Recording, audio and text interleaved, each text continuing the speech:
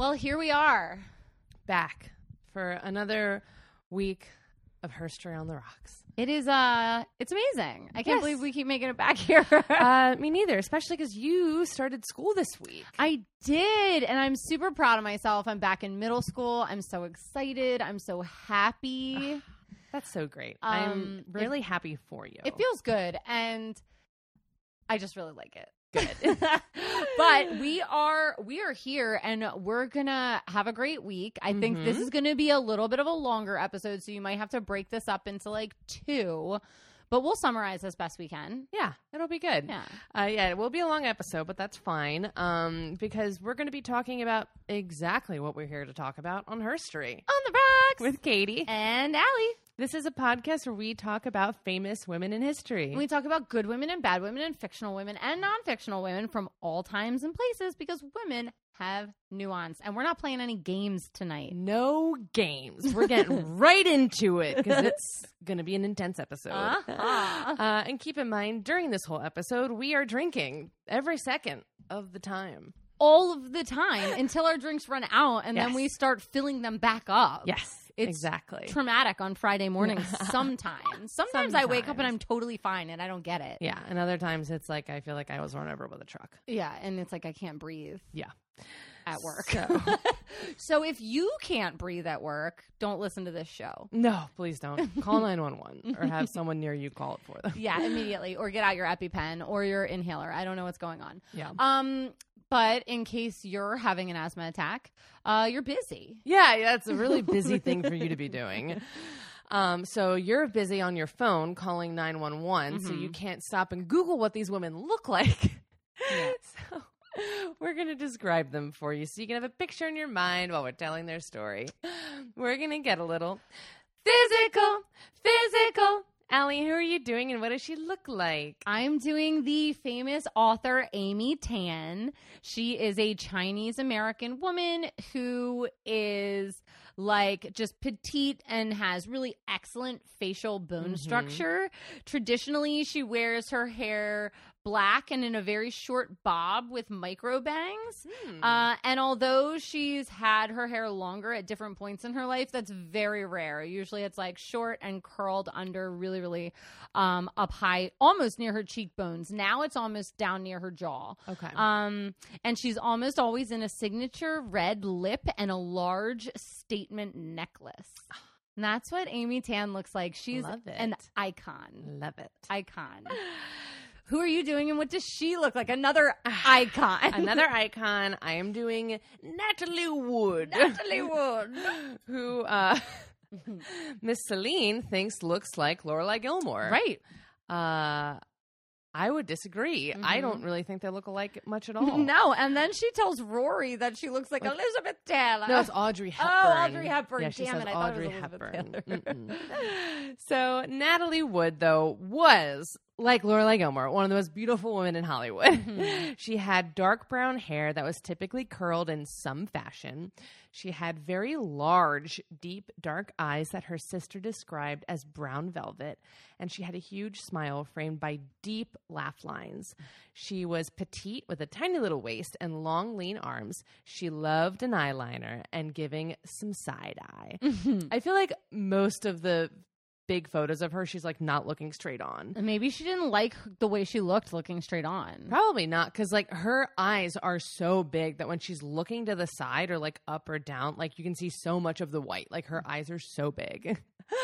Yeah, and that's what she looked like. That's not a problem I have. Yeah, no, not at all.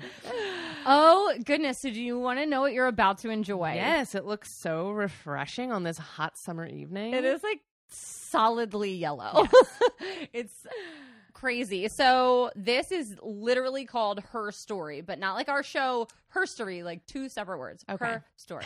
And it is 0.75 parts elderflower liqueur, 1.5 parts green tea, 5 parts lemon juice, 1 part gin, and then I have like a section of my mint plant. Like I broke off sections of it for garnish. Perfect. And put it in the drink. So cheers.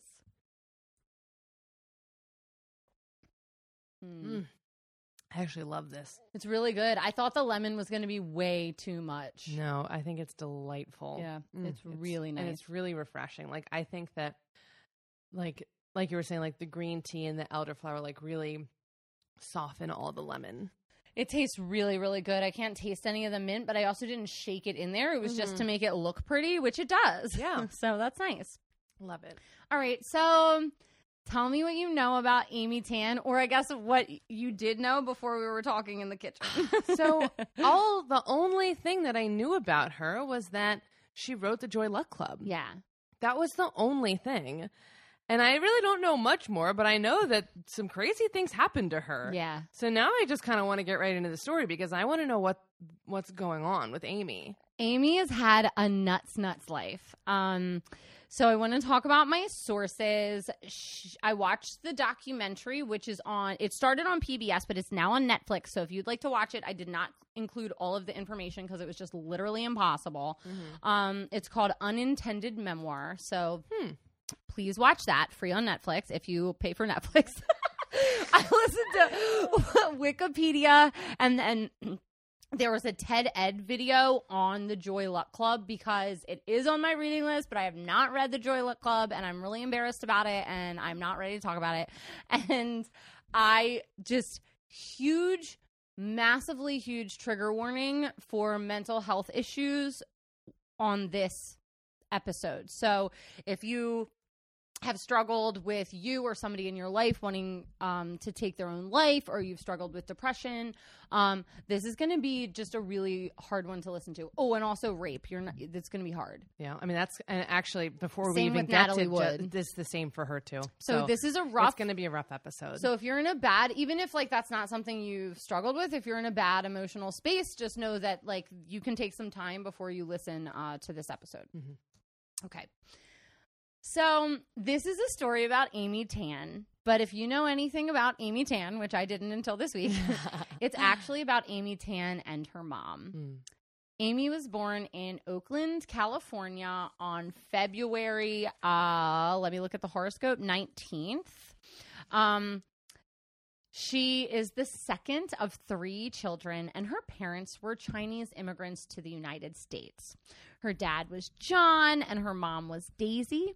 John, her dad, was the oldest of 12, and because of that, he was the most reliable. But not because of that. He also happened to be the most handsome of his siblings, and he was the best at speaking English of his siblings.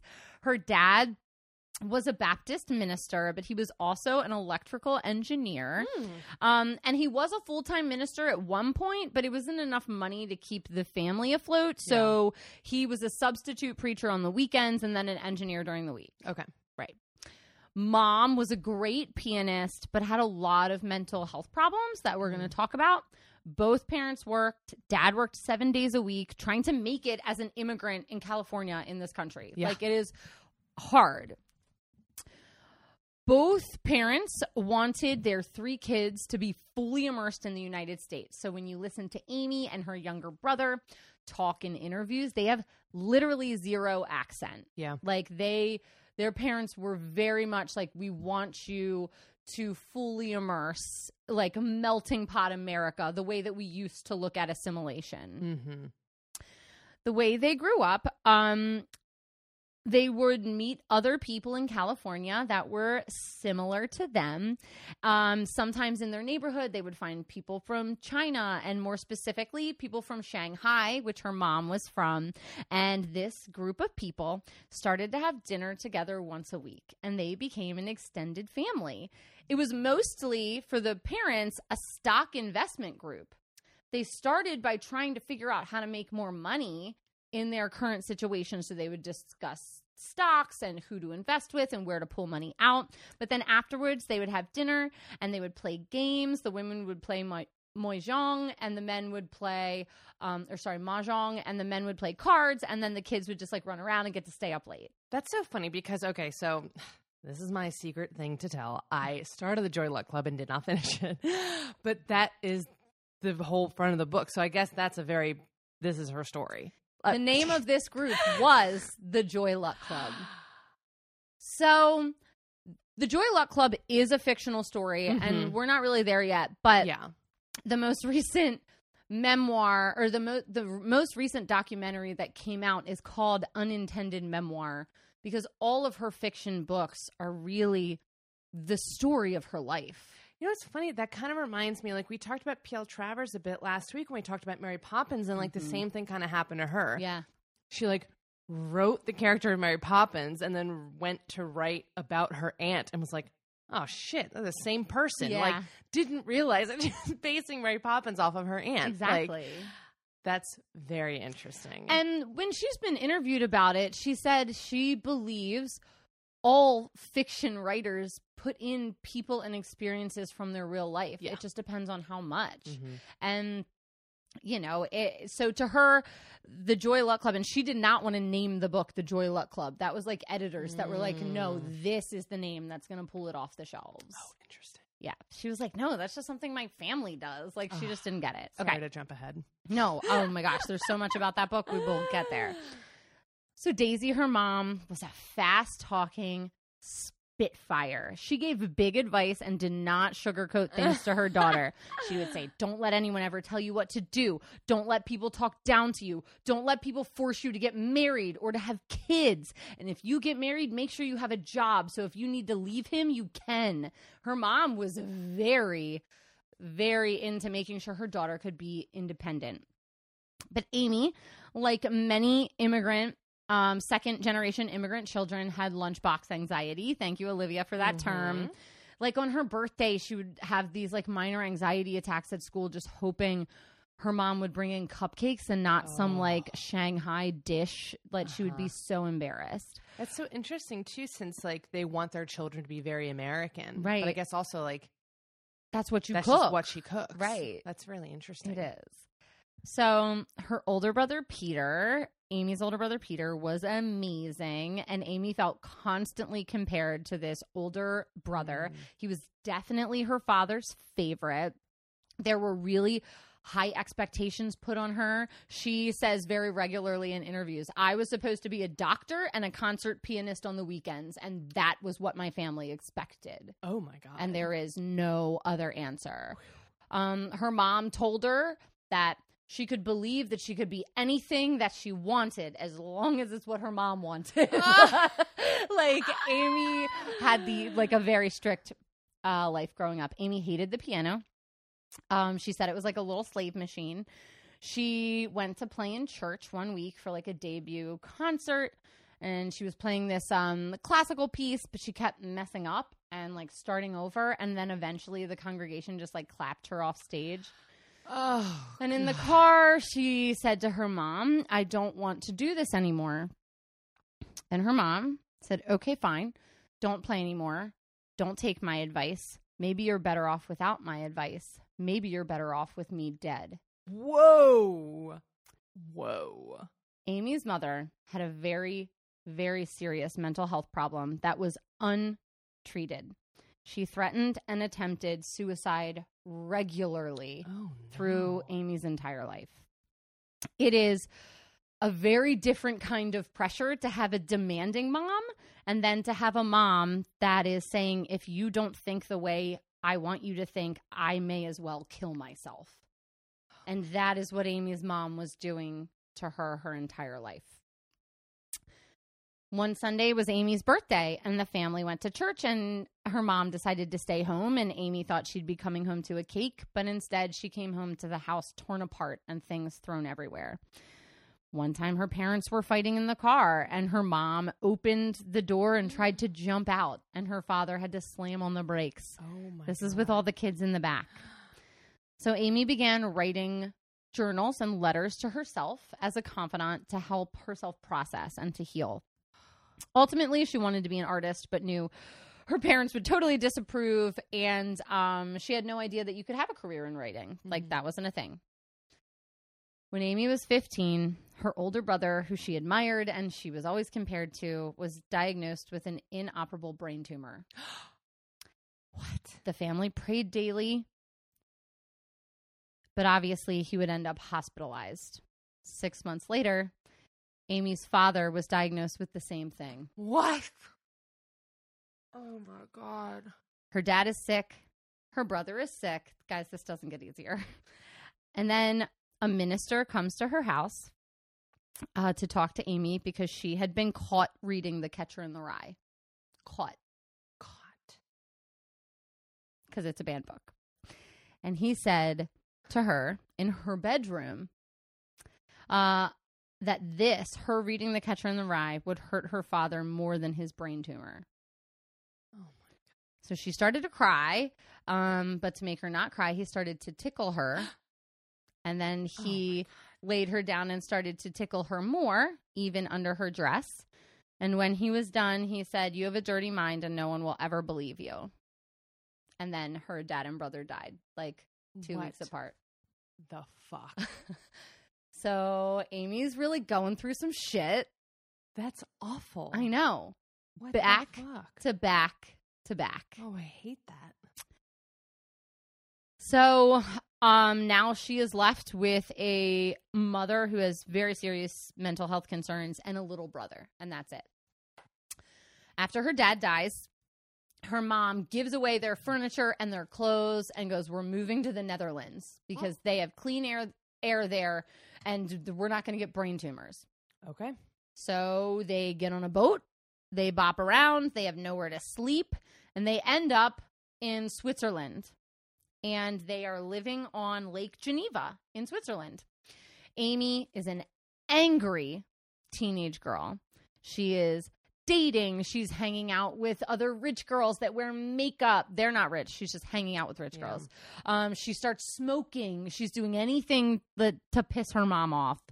And then one day her mom comes into her bedroom with a cleaver and is like, "I'm going to kill you. My God. And then I'm going to kill your brother. And then I'm going to kill myself. And we can all be with your dad and brother again." Oh, my God.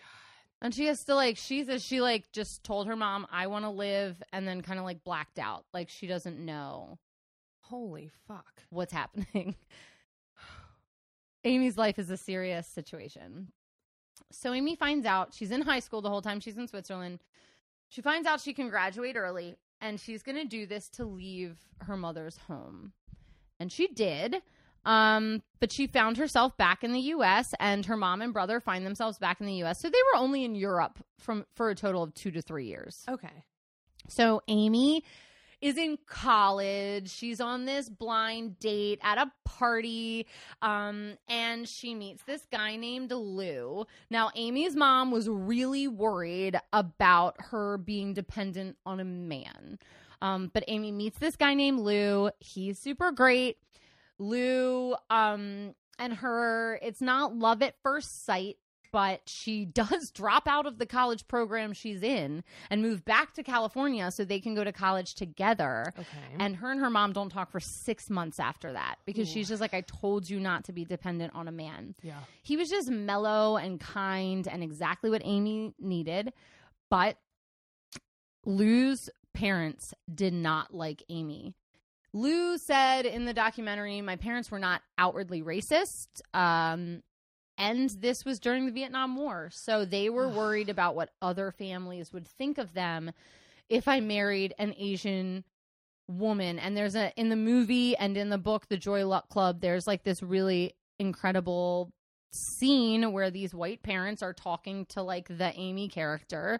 And they're like, "We just don't think you should date. This might look bad for his career because everything that's going on in Vietnam." And she goes, "Yeah, but I'm American." Right. I'm American. I don't know how else to say it to you. Right. She's American. And also it's I'm Asian, but I'm not Vietnamese either. Right. Yeah. I'm Chinese American, but I'm not any of the things that you're worried about. Right. The scene in the movie is really, really good and uncomfortable. And I just find that interesting that it's a very similar, well, not interesting. It's obvious because Amy just literally only wrote about her life. And also I feel like that happens to so many people who enter especially and I think this is changing now, hopefully, but mixed relationships, whether it be religion or race or whatever. But it's Yeah, like whoever the minority in the relationship is, it's always like, well, you understand, right? Like, we wouldn't want our son to be with you. And you're like, actually, I don't understand. You're like, why is that what you think of me? Why is that? Like, why are you generalizing everyone who's like me? Like, right. It's just frustrating that it's always put on the person in the minority situation to be like understanding. I'm like, you get it. It's like, why do I have to though? It's like, yes, I actually do understand exactly what's going on, Racism. but like you're in the wrong. Yeah, like you're being absolutely unkind here. But despite all this, they got married 4 months later. It's like 1977, and they're still married today. Her and Lou still married. Love that. But her and Lou also decided to never have children. Really? Amy was really worried about passing on mental health concerns, and she was even more worried about passing on brain tumor issues. Oh. And she said it's just not for her, because also after she kind of blew up and became famous, like, she had a lot to do. Yeah. So there are many things going on with Amy, but her and Lou are happily married still today. They live in California in a house they designed. So all this sad story, like there is, I had to put this in really early because it's, you needed to know that there is some happy. I love that. Amy did get her bachelor's. Then she got her master's in English and linguistics. And then she took doctoral courses at the University of California, Berkeley. While Amy was studying at Berkeley, her roommate was murdered, and she had to identify the body. Oh, my God. Yeah. So then Amy was temporarily mute from this for a while. And every year for 10 years, on the day that she had to identify her friend's body, she just didn't speak. It was just too much for her to take in. Okay. Can you imagine seeing your roommate dead on like a cold table? No. I don't ever want that to be the case in my life. No, and it's so funny because there's going to be an issue of identifying a body in my story, which is crazy. And I just can't imagine having to do that. No. I mean, it's hard enough to see somebody you loved at a viewing. Yeah. Let alone, identifying a body in a morgue. Okay. While Amy's in school, she worked odd jobs, serving as a switchboard operator, a car hop, a bartender, a pizza maker. She's so cute. I know. I want to be a car hop.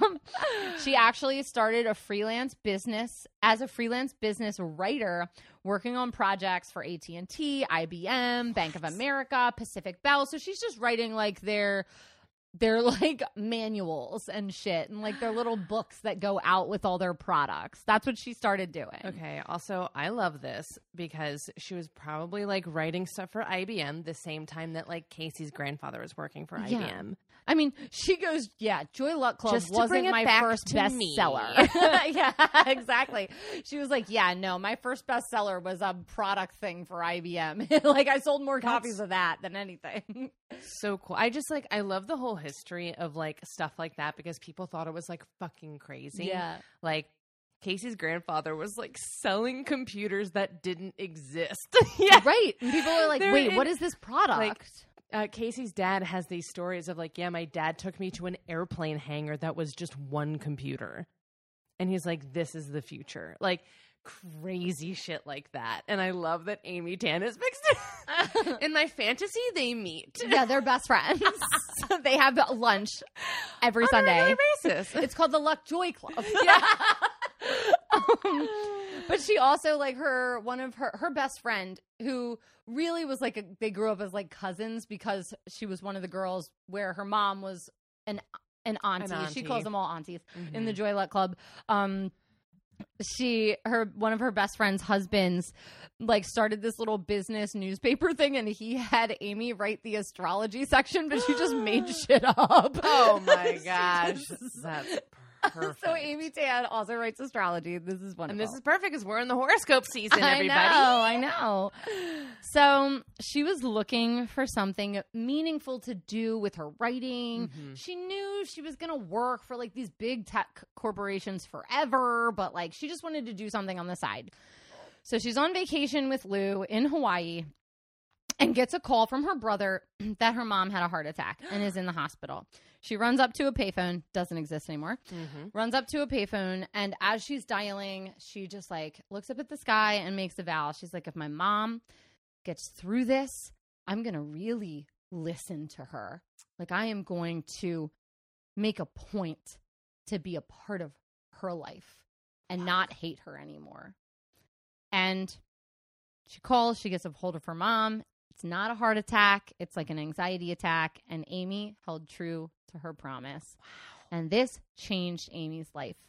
She started talking to her mother. She sits down and films her mom. And her mom told her all the stories and her whole past. Her parents had never talked about their lives in China. So let's start with Amy's grandmother, her mom's mom. Her mom's mom was married to a poor scholar living in China. He passed away, making her grandmother a widow. So a very rich man, stinking rich man who owned like an island, married Amy's grandmother as his fourth wife. Not his fourth dead wife, right? As a concubine. Oof. So Amy's grandmother was a concubine for this very rich man. Her mom was born on a privileged island in Shanghai with her mother being a concubine. Her grandmother was raped by this man on a regular basis. That's how she conceived most of her children.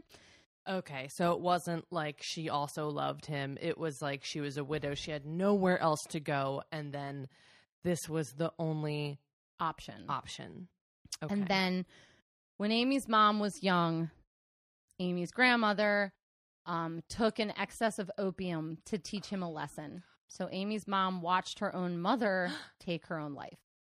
So that was a successful attempt. So her grandmother... It's horrifying. I hate that term for it, too, a successful attempt, because it's like there's no success in that. That's awful. Yeah. That Amy's mother... I will say a completed attempt. That she took her own life via opium to get away from this man. Fuck. When her mother was very young, this man married her off to a wealthy man. She was raped often, got pregnant often. He made her do extreme sex acts. Amy's mom? She says, and this is not her dad. This is the man she was married to before her dad that Amy had no idea about. So she didn't. Okay. They had no idea. That they're only finding out because she vowed to like finally start talking to my mom. Her mom says she was like a machine. He made her watch him have sex with other women. She had 4 children with this man, 1 son and 3 daughters. And Amy's mom had to invite over the daughters' friends from school so he could rape them as well. Then her son got food poisoning one night at a restaurant. He has all this terrible diarrhea. He's really sick. And she goes to her husband and is like, we need to get him to a hospital. And her husband just says, if he dies, he dies. And he died. So Amy's mom in Shanghai, getting raped, dead son, 3 daughters. So Amy and her younger brother, John Jr., found out about this in their 30s. And they're like, our mom's been married and we have 3 half-sisters living in China that have maybe been terrorized their whole life. Like, can we please talk about this, Mom? Like, this is a serious situation. Turns out her father, her real father, had worked as a U.S. In the U.S. information industry. So he was Chinese, but like was working with the U.S. He met Amy's mom. They had an affair and they ran away together to the United States because divorce was illegal. So Amy's like, I can't imagine the guilt of leaving your 3 daughters in that.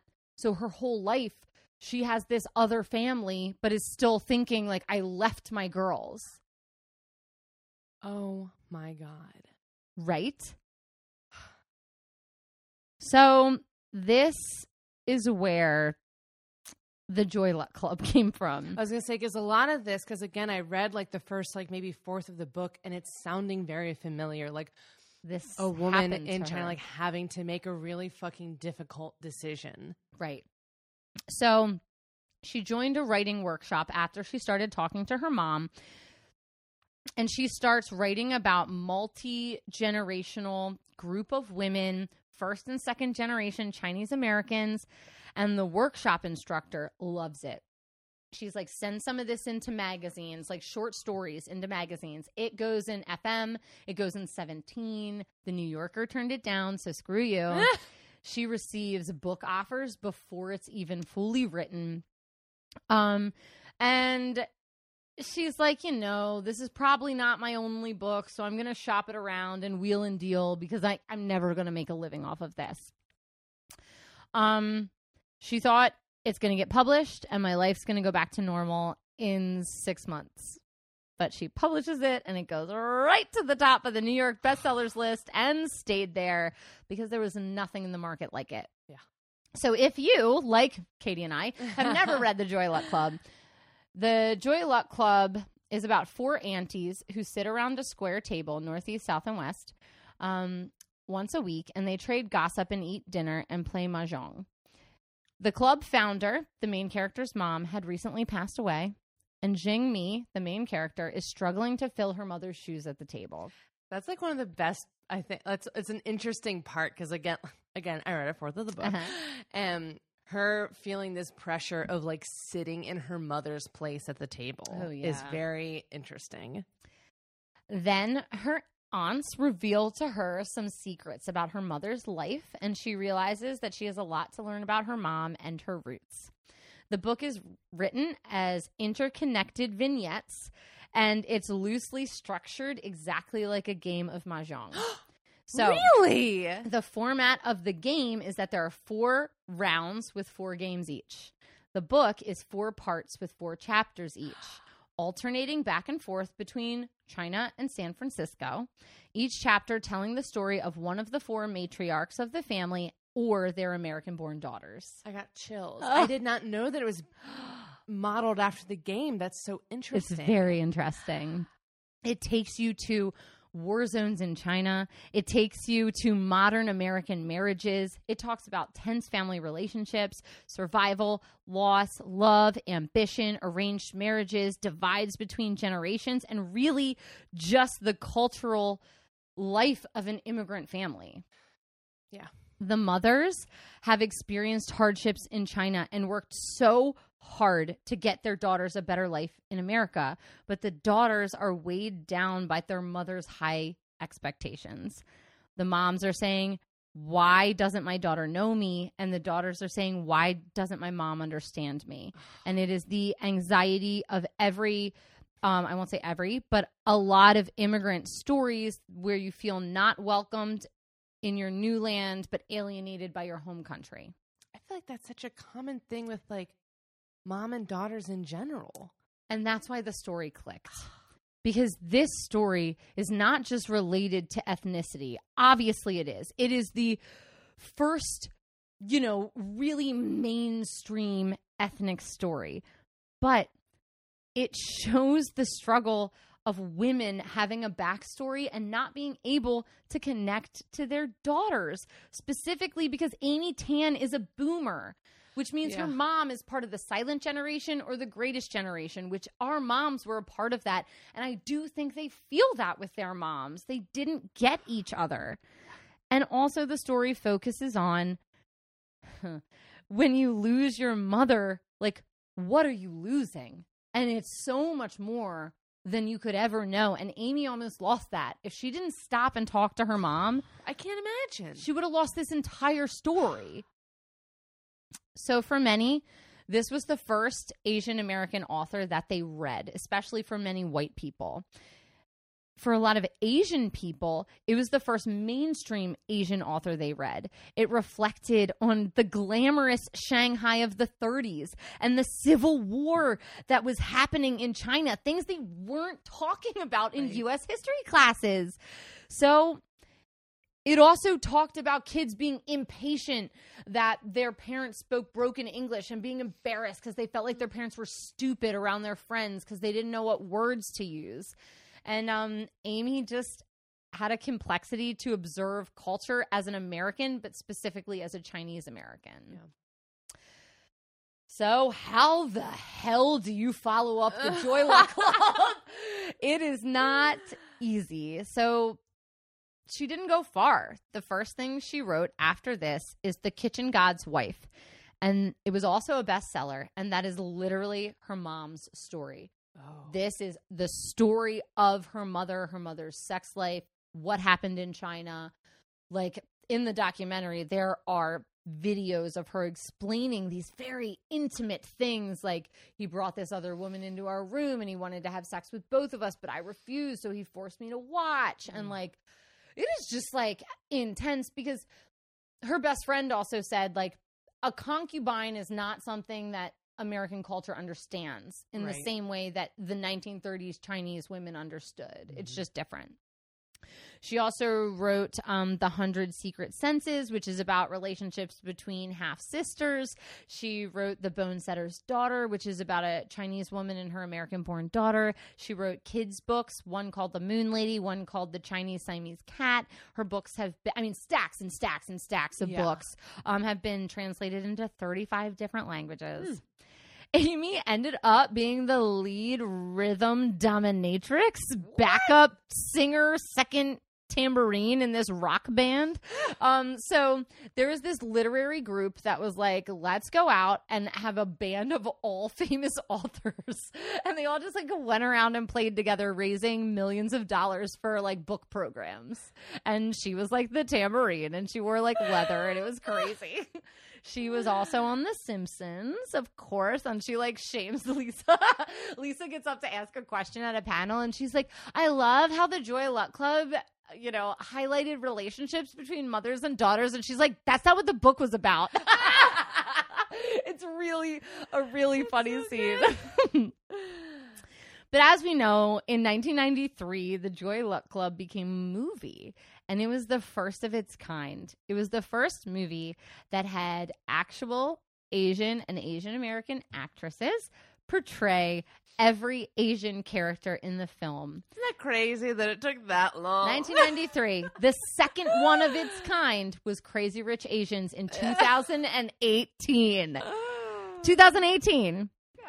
And it changed the life of these actresses. Many Asian people said they went to see it multiple times in the theater. The Asian women actresses said they had people running up to them on the street saying, you're just like my mom. You remind me of my mom on screen. Like, thank you. Thank you for doing that role. And although writing was her focus, and she said, I don't want to get involved in the film, the screenwriter said, can you please just write one scene? And after she wrote one scene, she said it was like heroin. She had to write a lot of them. But he also said that she loved suggestions and was not prideful. She wasn't like, oh, well, the audience expects this. She was just like, yeah, that's a good idea. What's the best way to tell this story? And they told it, of course. She went on book tour after book tour after book tour, but one of them, her body started to feel really broken. Something wasn't quite right. She was really disengaged and sick. She was going on red lights and stopping at green lights, and she's hallucinating and having nightmares. So in 1994, she eventually ends up back in the hospital, and they find out that she has had Lyme's disease that has been misdiagnosed for a while.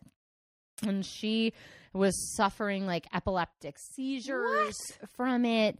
But because of this, I mean, she gets on medication. She could have died. Like, she ends up being fine. But she founds Lyme for Kids, which helps uninsured children pay for treatment for Lyme's disease. Because Lyme's disease is no My joke. dad has Lyme's disease. No. Because you can't get rid of it once you have it. He got it on a Boy Scout trip. He got really, really sick. Was What like, the fuck? and like, I mean, if you let it go untreated for too long, you can't come back from it. Your dad has Lyme's disease? Yeah. Does he have to get constant treatment for it? He has to do medication, but it's not like a once a day type treatment. But like, Okay. yeah, you do have to like take medication. Because I knew a girl that had it, and she had to have like a thing like on her body at all times. It depends how long you have it before Right. it's diagnosed. So like, because my dad was like a Boy Scout, he always checked for ticks, and then anytime he found a tick, he would be like, I got to go get checked out.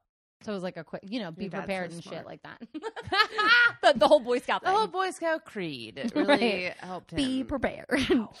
So Amy also struggled with depression through her life, like her mother and her grandmother. She takes antidepressants, and again, it's one of the reasons she chose not to have children, which this is not saying people with mental health should choose not to have children. We treat mental health much more appropriately in the United States at this time. This was just Amy's choice. Yeah. In 1995, her mother, who she'd been interviewing for all these books, was diagnosed with Alzheimer's. She couldn't remember things, and her brain was deteriorating. And one day she called Amy on the phone, and they talked every day on the phone at this point because she had filmed her. And she says, my mom always thought she was helping me write my books, which she was. Yeah, she was. Yeah. So she says one day her mom called her and her mom was crying. And Amy said, what's wrong? And she said, I know I hurt you, but I can't remember what I did. She said, I just want to say I'm sorry. And I hope that one day you forget too. And that is heartbreaking. That's so sad. It's so sad. So her mom eventually ended up in a coma in the hospital, and Amy and the whole family spent so much time there talking to her, and Amy would play like a Bach and Beethoven and go in her ear and go, Mom, I've been practicing the piano, because Amy hated it so much. That's so sweet. But there's so many Lou did a lot of the filming when her and Lou ended up going to China with her mom, and her mom showed them around, but Lou did a lot of filming, and anytime Amy sat down and played the piano, the smile on her mom's face is just amazing. That must be so cool to like have it. All right. Also, I want to say, because my mom took your daughters on a tour of Catonsville last week, and it was so cute. And like all the places that like are important to like our family and our family history. And I was thinking about when Olivia, our sister-in-law, and her mom got to go back to Japan, where her mom is from. And that video where her mom goes back to the store and her best friend is there. Yeah. Oh my God. Breaks my heart. I want to cry. Yeah. I love when generations can meet and you can take someone back to the past, you know. Right. It for me would be like if I like walked somewhere like the old Open Bible campus in Hamilton, you know, be like. Me and Jake went there before just to hang out in the parking lot. It's great. It's so nice. Like, this is where we played wall ball. It's totally overgrown now, but like it was beautiful. This is where Pastor Sandbeck used to come out and make the kids play with metal detectors, and he would definitely plant coins in the ground. Like that's fun. No Roman coins are naturally appearing in the same dirt. Baltimore. That's funny. So. Her book has been turned into all her books have been turned into all types of media. We've got operas. We've got kids' CBS shows. There's movies. There's plays. Obviously, there's a documentary. But Amy dealt with a fair bit of criticism because as much as people wanted her to be a spokesperson, there are people who hate the way that she portrays Chinese culture. Some people say Amy's writing depicts Chinese culture from the view of an American-born Chinese person, which is what she is. Yeah. First of all. Another person says her popularity is mostly attributed to Western culture who find her stereotypical images comforting. They don't like that, like, in the book, the older women speak broken English. But, like, Amy's mom speaks broken English. Yeah. Like. She just does. They don't like that, like, in the book, she treats Chinese men pretty terribly, but like her mom's first husband was a shithole. Yeah. Like, she's not like making that. She's like, I can only write from my experience, and that's my experience. Like, my dad was a great man. Yeah. But my mom's first husband was not. Yeah. Like, what do you want from me? I also think it kind of feels to me like if you wrote like a Cockney person, you know, like, you know, and you gave them like that certain type of dialect in writing, like how else would you describe it? Because it is different. Yeah. You know, like My Fair Lady would be different if she didn't start off as very Cockney. Like, yeah. And I just like, look, I get that we don't want negative stereotypes in writing specifically about a minority culture where and I do understand that people are like, oh, white people are reading this and they're thinking that this is the only way that Chinese American people are. Okay, if that's what they think, they're a stupid white person. Like, that's dumb. Like, we understand that this is one story. And also, it's not like a white person wrote this and was like, this is what I think Chinese culture is like. Right. Like, this is a woman who's literally talking from her experience. Her learned experience, but like the stories that she's hearing. Right. So, I mean, she is like, look, I know you want me to be, like, I'm the first really big mainstream Asian author. Not the only, but the first really big. Yeah. And I know you want me to be this role model who like changes the way that people see Asian people, but that's not who I am. Like, I can't be that for you, because it's just as much of an insult to ask her to do that as it is to say that, like, she can't change all the stereotypes. No. And she really felt that burden of expectation through her life. And I mean, she's had to do a lot to get over it. And she says that her works are not meant to be representative of the entire Chinese experience. She is one person writing. Like I said, Amy currently lives in California with her husband, and she recently released a memoir, which is where we get a lot of these stories about her childhood and her mom. We had a lot of her mom's story, but this recent memoir is where we get the fights that she was having when she was a kid. She's received a ton of National Book Awards, Library Awards, Parent and Critic Choice Awards for her writing. She taught master classes during COVID like a cool bitch.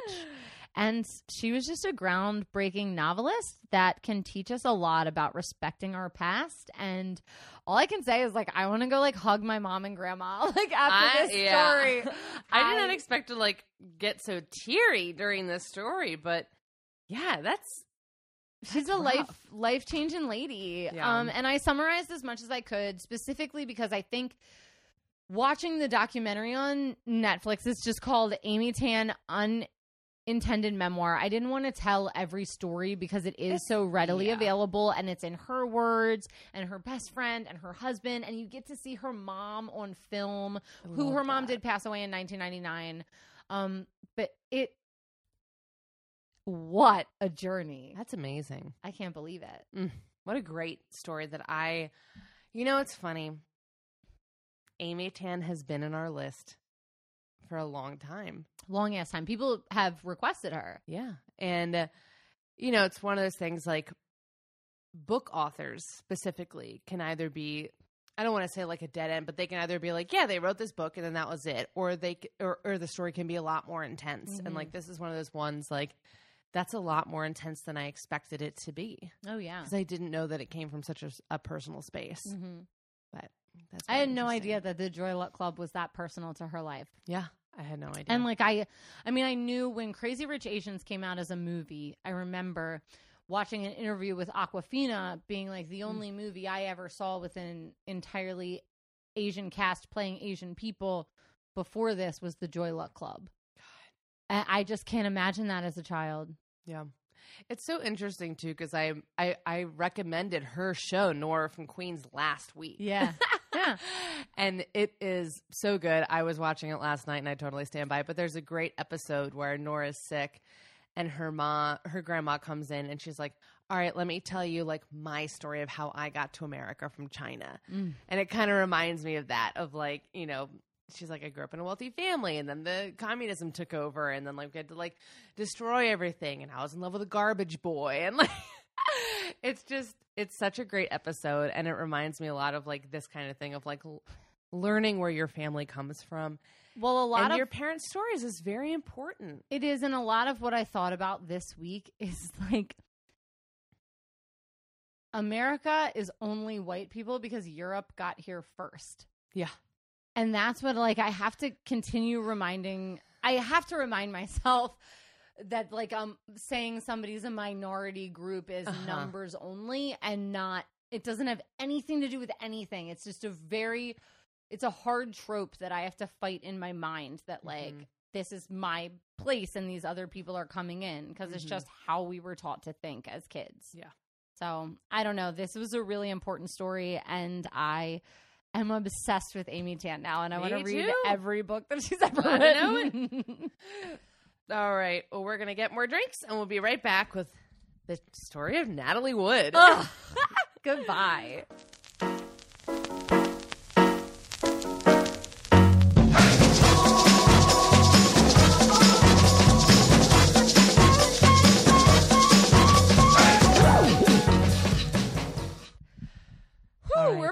We're back with another, I'm just going to spoil it, mother-daughter saga. I can't. This is so on accident. And we did not plan this at all. I wish I planned it. Yeah. I wish we were that smart. I wish we knew what was going on, but we don't. We don't. So yeah, are you ready to find out what you're drinking in honor of Natalie Wood? I do. It looks so good. It looks better than my cocktail. I'm a little jealous. No, I loved your drink. It was so good. I loved it. I'm jealous. Okay. So this is called the Premonition. It Wow. is 2 ounces of bourbon, half an ounce of pineapple juice, half an ounce of lime juice, half an ounce of brown sugar, sage simple syrup. So I did water, brown sugar, and I put a bunch of sage leaves in there, and orange bitters. And then you shake that up and you strain it into a glass with ice and you top it with ginger beer and you garnish it with a lime wedge. Anything with ginger beer is my homecoming. Cheers. Cheers. Wow. I love this. It's really good. It's delightful. Yeah, that beats mine. That's really good. I just like the I've also never made a simple syrup with brown sugar. No, usually we just pour it right on in there. Yeah. But no, that's really nice. good. I like it a lot. Mhm. It's not too sweet. It's not tart. It's just very mellow. It's a good drink. and it's good, I feel like it's also an in-between Summer, fall. cocktail for summer and fall. Ironically, I didn't even plan that, but maybe I was just vibing on it. We don't plan But- here. No, we don't plan. You guys know that. Come on. By now. Come on. Come on. And if it's your first time, welcome. We don't plan. Join us. But yeah, I actually feel like this is exactly my mood for the moment of like halfway between summer and fall. Yeah, it's perfect. I'm wearing pants, but they're unbuttoned and unzippered. I'm also in pants. This is weird. I'm untethered. Yeah, you're being wild. I'm in a floof shirt. I could be in a tank top because I have one, but not yet. That's fine. I'm too fat this time of year. It's like post-beach mayhem. Okay. What do you know about Natalie Wood? Okay, so she is like one of the but she was one of the very successful like child to adult actor switches. I think I know she's like one of the very beautiful brown hair, brown eye women of Hollywood. I think she was in that Santa Claus movie.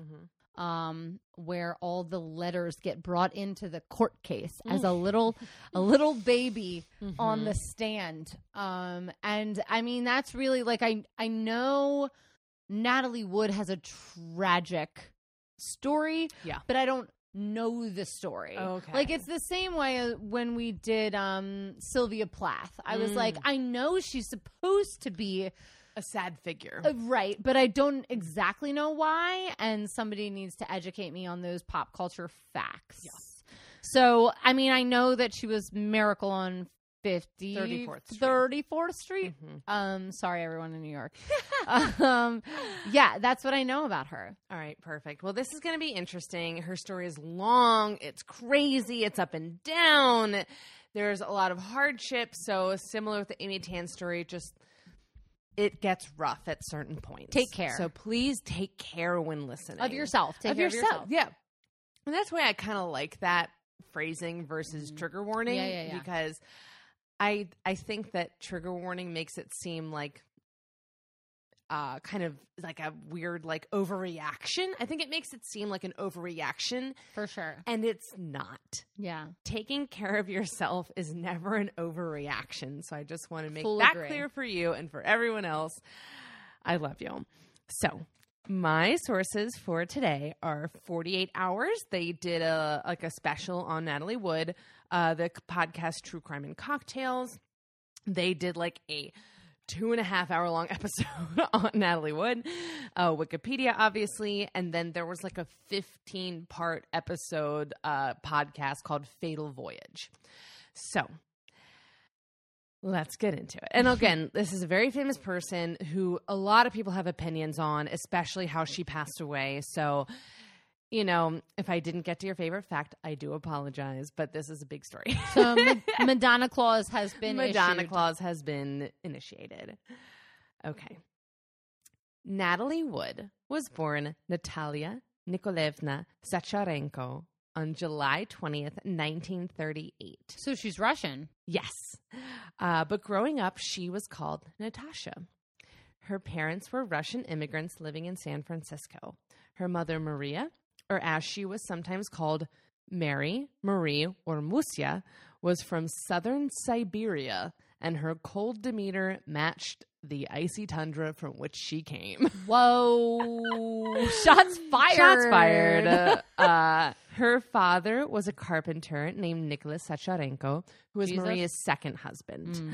And even before Natalie's birth, she was destined to be a star.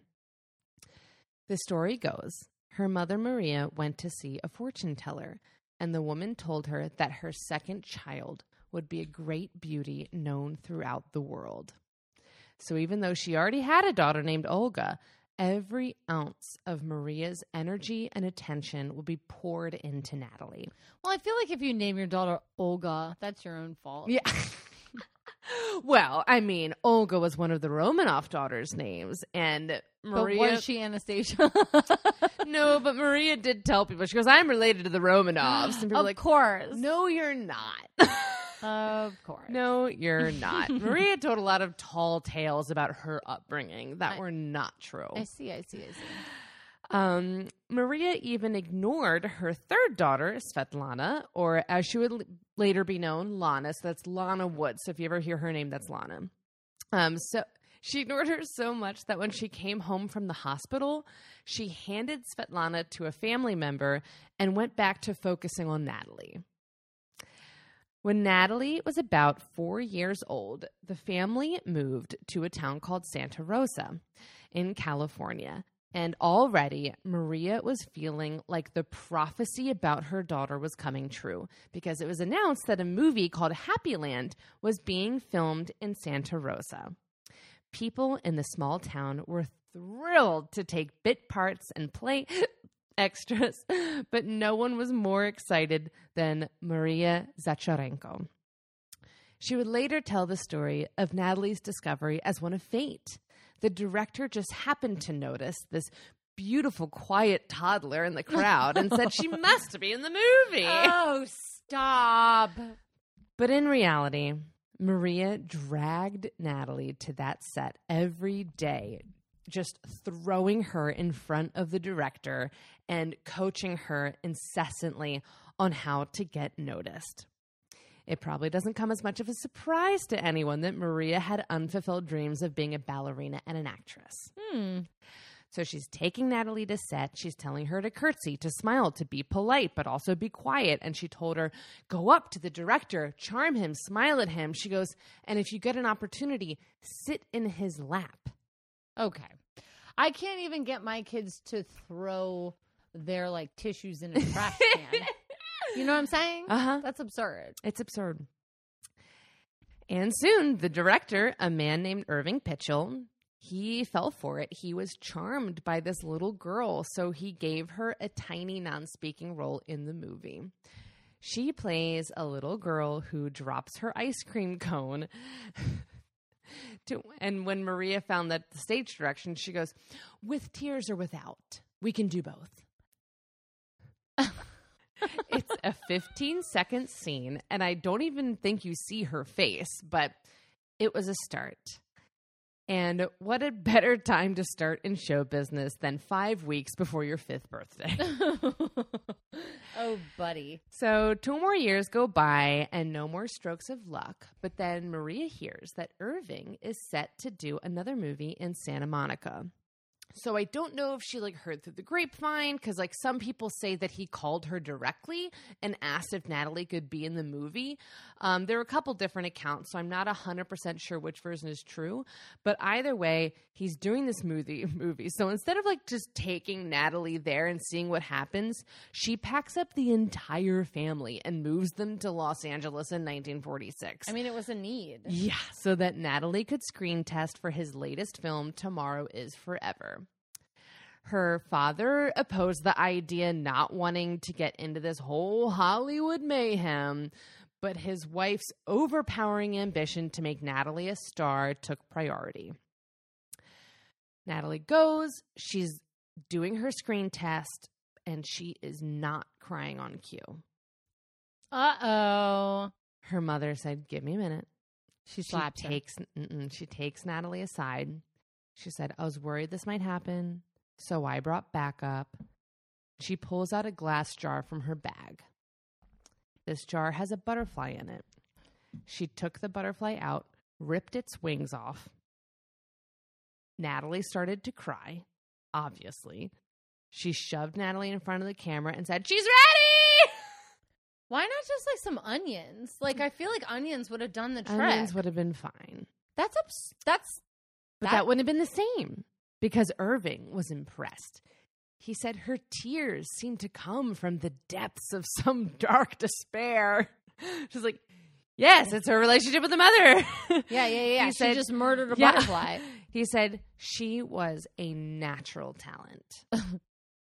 So she got the part. And her big scene was with none other than a weird HOTR alum, kind of, Orson Welles. He seems to be in a lot of these stories around this time period. Orson, welcome. Get out of here. Welcome to the show. Get out of here. We hate you. So if you're wondering how she got her to cry for the scene in the film, Maria pulled her aside before the scene and reminded Natalie in vivid detail of the time that she witnessed her dog get hit by a car. I feel like that's not something you should say to a child. No. Yeah? No. Okay. Just checking on my parents. Oh, yeah. I didn't read that and what to expect when you're doing expecting. good. So in this movie, she played a post-World War II German orphan, and she even had to dye her hair blonde for the role. But in order to play the German orphan, they had to give her a more American-sounding name. And thus, Natalie Wood was officially born. She didn't actually like the name at first, but she was taught to be a dutiful child no matter what. But she did later say that it was very confusing because she wasn't used to being called Natalie. She was like, I'm Natasha. And then she's also constantly being called different character names on set. So she was very confused when she was a child. She was like, what the fuck is my name? Like, I can't imagine as a little baby. I can't imagine. No. But the studio was so impressed by the young girl that they started putting her in some other features. Later in 1946, she was in another movie called The Bride Wore Boots. And then in 1947, she was in The Ghost and Mr. Muir and another film called Driftwood. But there was one more movie that the studio wanted to put her in that year. It was a little holiday film called It's Only Human, which would later be called Miracle on 34th Street. This was truly her breakout role. She was only 8 years old and already being called the most promising young actress in Hollywood. Oh my God, Dakota Fanning much? Mm-hmm. In fact, she was so young that she still believed in Santa Claus when she was making this movie, which is so ironic because it's about a little girl who's doubting the reality of Santa Claus. And she believed that her Kris Kringle co-star was really him for quite some time. Like, she was like, yeah, I made a movie with Santa Claus, and that was it. Maureen O'Hara played her mother in the movie, and she said that she and Natalie became very close during filming, because I'm sure Natalie was not so keen on her mother. And since they filmed in Macy's department store at night, they got to wander around the stores at all hours, just the two of them. She said, we did things that we should not have been doing. I'm very jealous. I was thinking that I was like, this fact is so weird to put in, but I have to put it in because I know Allie will be so jealous. I love a Macy's. Mm-hmm. I take my kids there every December, and they write even now, they write their letters to Santa that they don't believe them, and we put them in the Macy's mailbox. It's so cute. I'm obsessed with it. I love the Macy's Day Parade.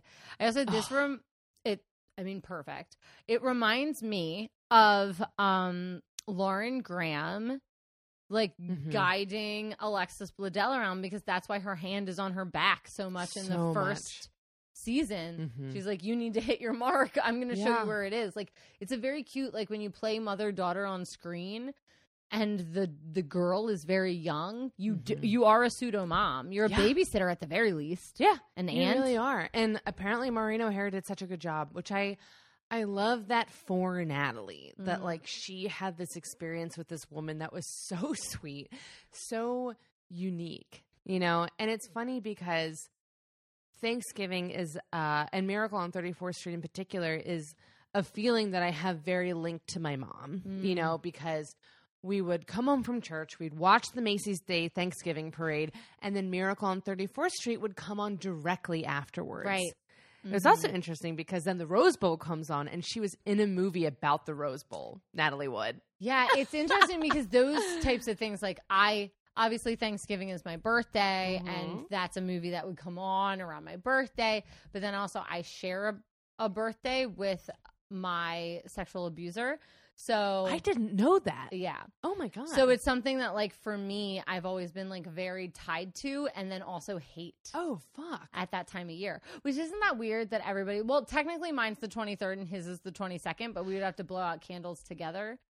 So it's I'm glad it's not the same day, though. It's not the exact same That's day, good. But still, you had to share that experience. We had to share the experience every year and blow out candles together. At Thanksgiving dinner. Which is supposed to be this, like, peaceful family very fun time. Peaceful, comforting time. So it's a very weird feeling to me, but I also like tied to like being able to jump into movies like that because they also play Wizard of Oz every Thanksgiving on cable, and I remember being like feeling like I can escape this if I can just like watch these movies. So they're very important. They are like just as much as like the Lions football game is on every Thanksgiving. Like that's important. People get to escape. Yeah.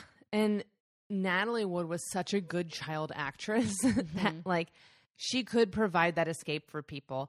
I didn't quite realize how good she was until I was seeing, like, back-to-back footage of her in all of these fucking movies. And she is going back and forth between all these roles, and you can tell she's the same age, and she's playing completely different characters. Right. It's insane. I mean, she did 3 films in 1947 and 2 more in 1948. And sometimes the filming schedules would overlap. And you have this 8 to 9-year-old girl being rushed from set to set and having to know her lines and what her name was today and what accent she was supposed to do. Sometimes she was Southern. Sometimes she was British. Like, she didn't know who she was. She was so fucking confused. And keep in mind, she wasn't really in school, so she didn't know how to read. So she had to learn all of her lines with having them being read to her. So she's memorizing. Yeah. Oh, this baby. She did have an on-set tutor to kind of stay up to date with school and kind of meet like the legal minimum, but Maria demanded to sit in on all the lessons, which I'm sure made it stressful for Natalie and the teacher because Maria was not the most agreeable person. Then if she wasn't working or being tutored, like if she actually had any sort of free time, she wasn't even allowed to like play with other kids. Her mother banned her from playing with other children, and she banned any activity that involved running because she didn't want Natalie getting injured and losing out on roles. Because if she didn't get a role, she didn't get money. And she was making pretty good money at this time. Natalie earned $800 a week when she was around 9 years old. Oh, my God. And her mother certainly wasn't going to give up that kind of cash. I mean, again, at 9 years old, she is the breadwinner for her family of 5. Her father was injured at work, so she was the only one working in the entire family. But in order to keep making that money, she had to keep making movies. So along with her crazy filming schedule, she was also auditioning constantly. If she wasn't on set or in tutoring sessions, she was auditioning. And these auditions were highly scrutinized by her mother. After one bad audition, her mother said, "Well, I guess Olga doesn't get new shoes this year." Oh, my gosh. And just she's putting all this pressure on her. And it's funny because she ended up getting that role. Like, her mother thought it was such a bad audition, and she still got the role. And Natalie's working so fucking hard. But the burden of carrying a family as a child. Yeah. And it's one thing if you don't quite realize it. You know, you're like, oh, I'm doing this fun thing. And, like, yeah, I'm like doing all these things, but it's fine. But like her mother made it known every single step of the way how much the entire family was depending on her. Right. Soon, though, her health started to suffer, obviously.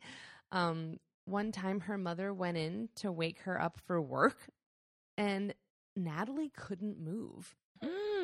She was paralyzed from the stress at work. It's something called psychoparalysis, and it was Natalie's body's way of going on strike. Her body just told her limbs, like, do not move. You cannot move from this bed. I need to rest. So she had this psychoparalysis for, I don't know how long it was, but as soon as she was able to move, her mom didn't say, I think you need to take a break. Her mom said, okay, we have a lot of lost time to catch up for now. So you need to get back to work and you need to work 10 times harder. But that's like what caused the problem in the first place. Yeah. Yes, it was. And then not only was she hurt psychologically, but she was hurt physically at work when a bridge collapsed too early on set while she was running across it for a scene. Like, she's in this scene and she's supposed to run across. And then right when she gets over the crest, the bridge collapses. But they did it too soon. So Natalie gets sent into this rushing water in this river. And she not only broke her wrist, but she almost drowned. But Maria wouldn't take her to the hospital because she was afraid that if she took Natalie to the hospital, the studio would think of her as a fussy problem child if she did. The accident not only left a bump on her wrist that she would cover up with bracelets for the rest of her life, but it solidified a fear that she had had since she was born. So we said earlier that the fortune teller told Maria that her second child would be famous. But she also told Maria that someone in her family would die of drowning in water. And this was something that Maria reminded Natalie of constantly. She told her all the time, don't go near water. Don't go in water. Like, you're going to drown. Like, there's a prophecy. And so she just had this very deep-seated fear of water. And she goes, and wouldn't you know it, a lot of my movies had to do with water. Like, it was really unfortunate. Poor baby. That's terrifying. Yeah. I mean, the fear was constant in Natalie's life, and the bridge incident only made it even more real. But she had to keep working. She made 8 more movies between 1949 and 1951. She's making like 3 movies a year. It's insane. But she was getting a bit irritated because she is growing older, but her roles are staying the same age. I do want to say, you said 1951, just to put everybody in like perspective. 1952 is when Amy Tan was born. So now we're in overlap central. So now we're in overlap territory. And Natalie is... And they're in California together. Yes, in California. And Natalie already has so many films under her belt. Yeah. She's already been a working woman for... What is she, like a teenager? I mean, she's still pretty young. Yeah, you know, she's like maybe like 12, 13 years old. Right. So they overlap at a pretty young age. Yeah. And pretty amazing. And that's why she's getting frustrated, because she's like, I'm 12 and I'm playing an 8-year-old. She's like, this is really embarrassing. It's tiresome. I mean, Judy Garland dealt with that. It's tiresome. Yes, she did. And she also was dealing with the thing of like, I'm always somebody's daughter. It's just like, I'm Gregory Peck's daughter. I'm this person's daughter. I'm that person's daughter. She goes, I want to be myself. Like, yeah, I want to be a leading lady. Exactly. So in 1952, she finally got to play a teenager opposite Bette Davis. So she was still Bette Davis's daughter, but she was a teenager. Good. In the movie The Star. This movie was a big step in her career, and it was also a big step in how she saw her own power, or what she could potentially reach in her terms of her own power in Hollywood. So in this movie, there was going to be a scene involving water. And she really didn't want to do it because she obviously has this deep phobia of water. So Bette Davis stood up for her as the star of the film. And she said, no, you're going to use a stunt double for Natalie because she's not comfortable. This was the first time anyone ever stood up for her. And it made her realize that she was like, okay, if I can be like Betty Davis, if I can have a career like her, I can demand more for myself. And it was kind of just a real like clicking point in her head of like, I will have to keep working. Like, I can't just walk away from this, obviously. This is what I've known my whole life. But she goes, if I keep working, then I will have some power. And there was kind of just some light at the end of the tunnel. So when she was 14 years old, she decided that she was going to make a demand for herself. She said, I demand to go to public school. She goes, I have been taught by these on-site tutors the entire time I've been here. And she said, I don't want to do this anymore. She goes, I want to be around kids my own age. I want to go to fucking public school and be a real teenager. It's like average at best. Yeah. So she started attending Van Nuys High School in Los Angeles. And she started dating and smoking and driving her very own Thunderbird convertible. Okay, now I'm jealous. She got out from under her mother's thumb in any way she could, which was primarily via boys. In 1954, when she was 15, she fell in love with a boy named Jimmy Williams, who was about 17 years old. The relationship got very serious very fast, with Jimmy even giving her an engagement ring at some point, and Natalie proudly wore the ring home, but when her mother saw it, she flipped out and drove Natalie to Jimmy's house and forced her to give the ring back and break up with him. Why? Jimmy was heartbroken, and he ended up shooting himself in the face with a rifle. That day? I don't know if it was that day, but it was around this time period. Like, because it was like, there was also something of like, then like they broke up, he was heartbroken, and then like some other boy asked him to like, if he could take Natalie out. Like, it was definitely like because of this whole situation. Oh my gosh. He didn't die, thankfully, but his face was permanently damaged.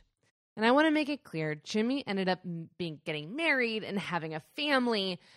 And he, like, people ask him about Natalie Wood, obviously. And he was like, what happened is what happened. He goes, but I wouldn't give up my family and my wife and my children for anything in the world.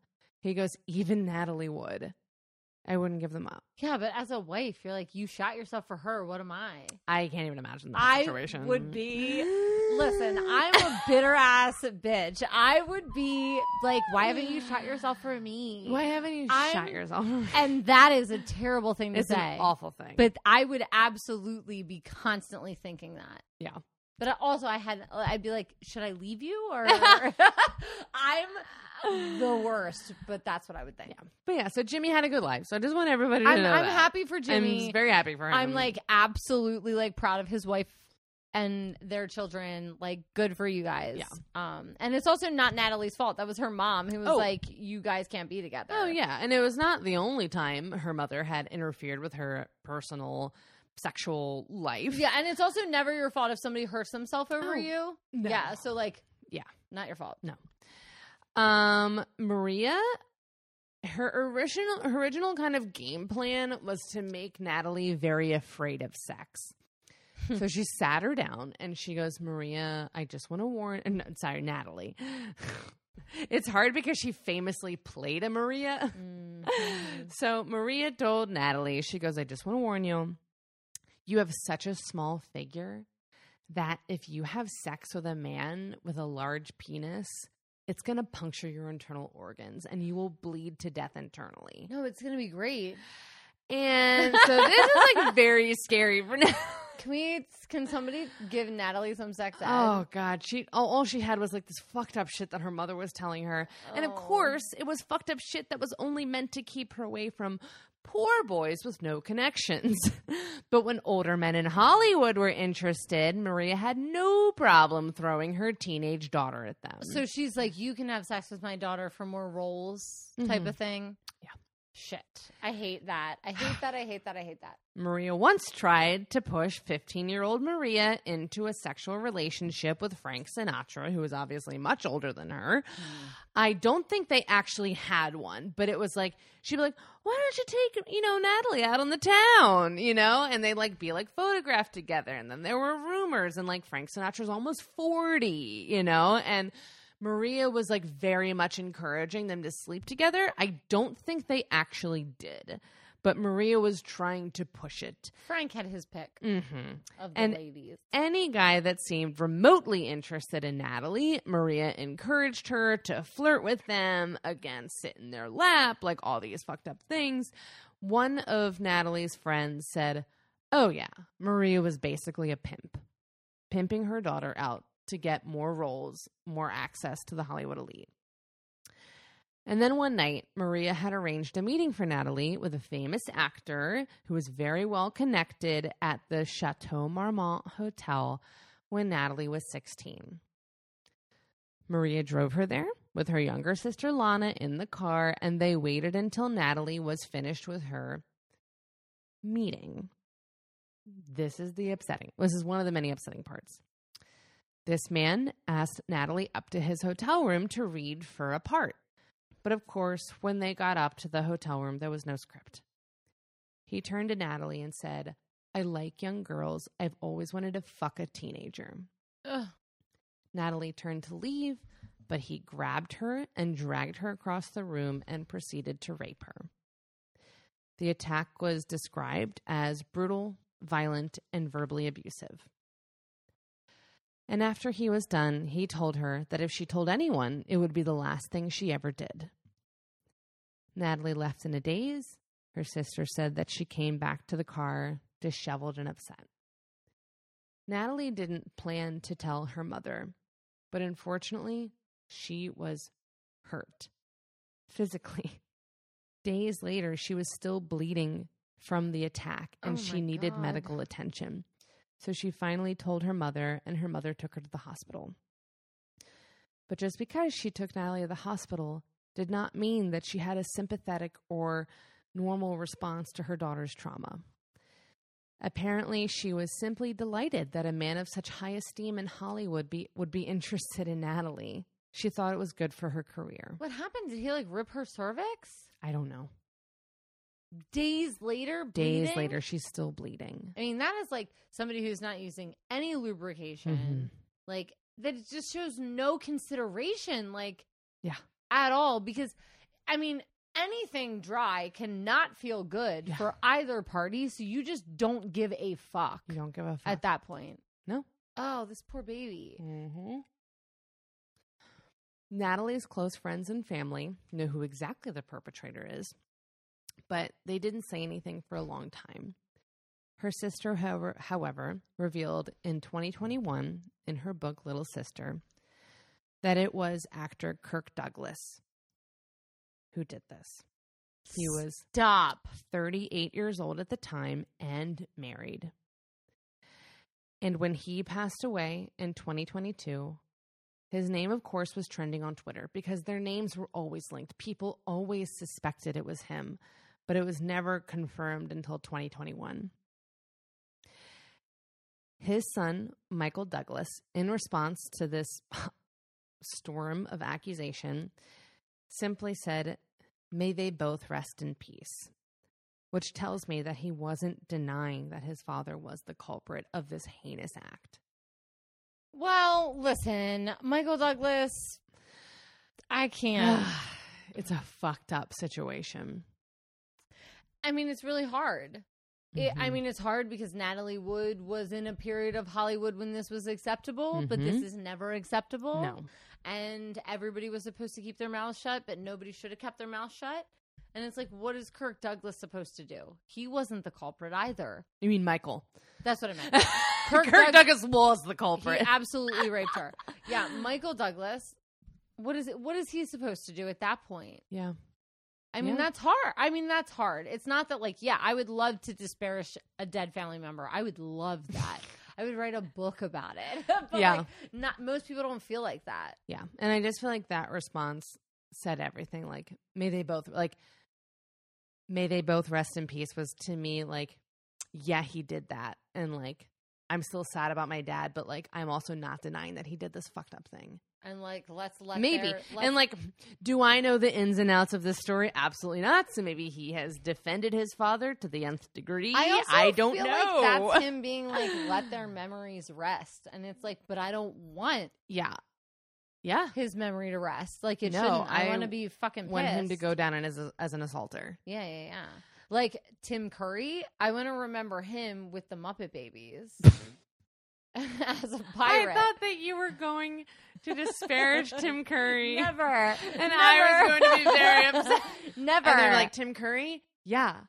I want him to go down as the worst person who's ever lived. No. And I was like, no. I want him to be him. with Kermit on Muppet's Treasure Island. And it's going to be amazing. Yes. Douglas, go down in Douglas, hell. go to fucking hell.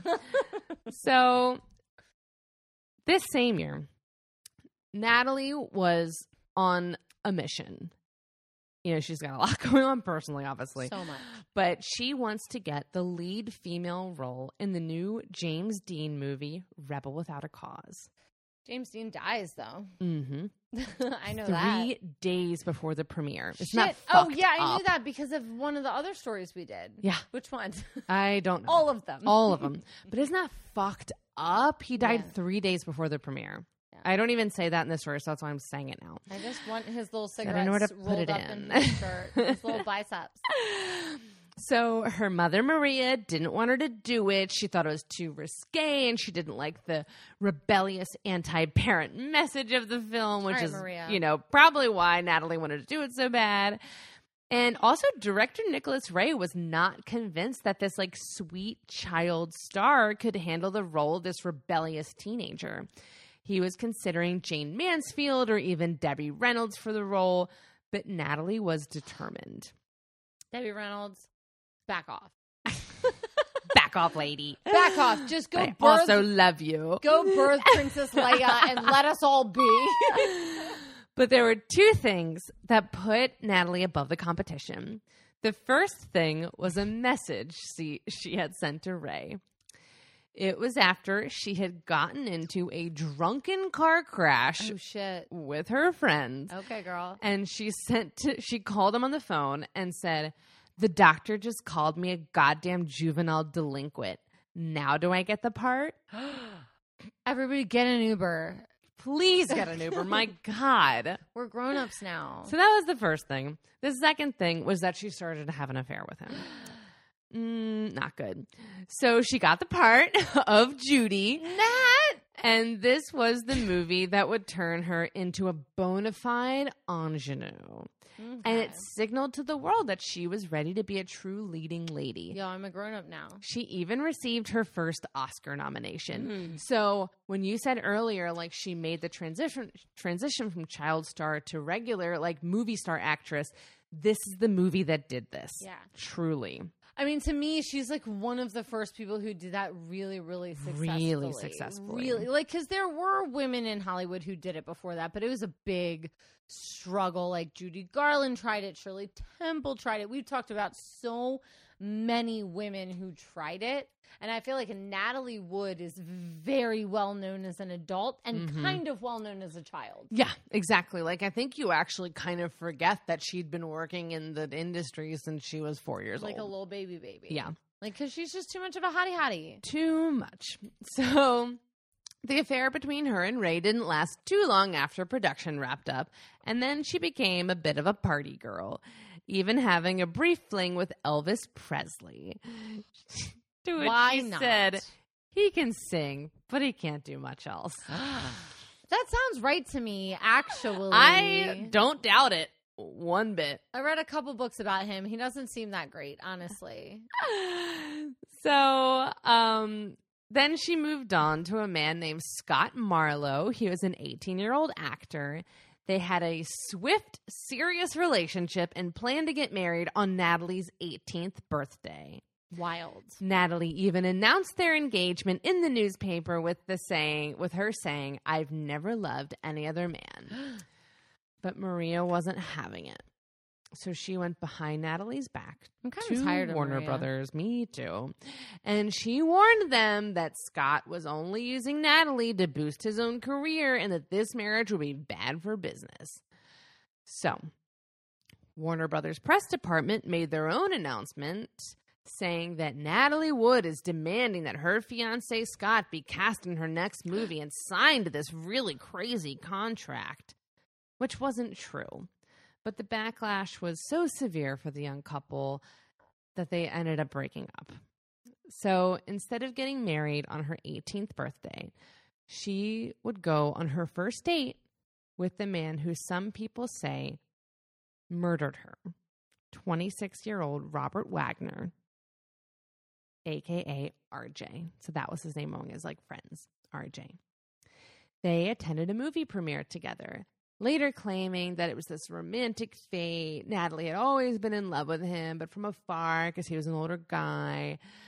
But in reality, the entire thing was arranged by Warner Brothers.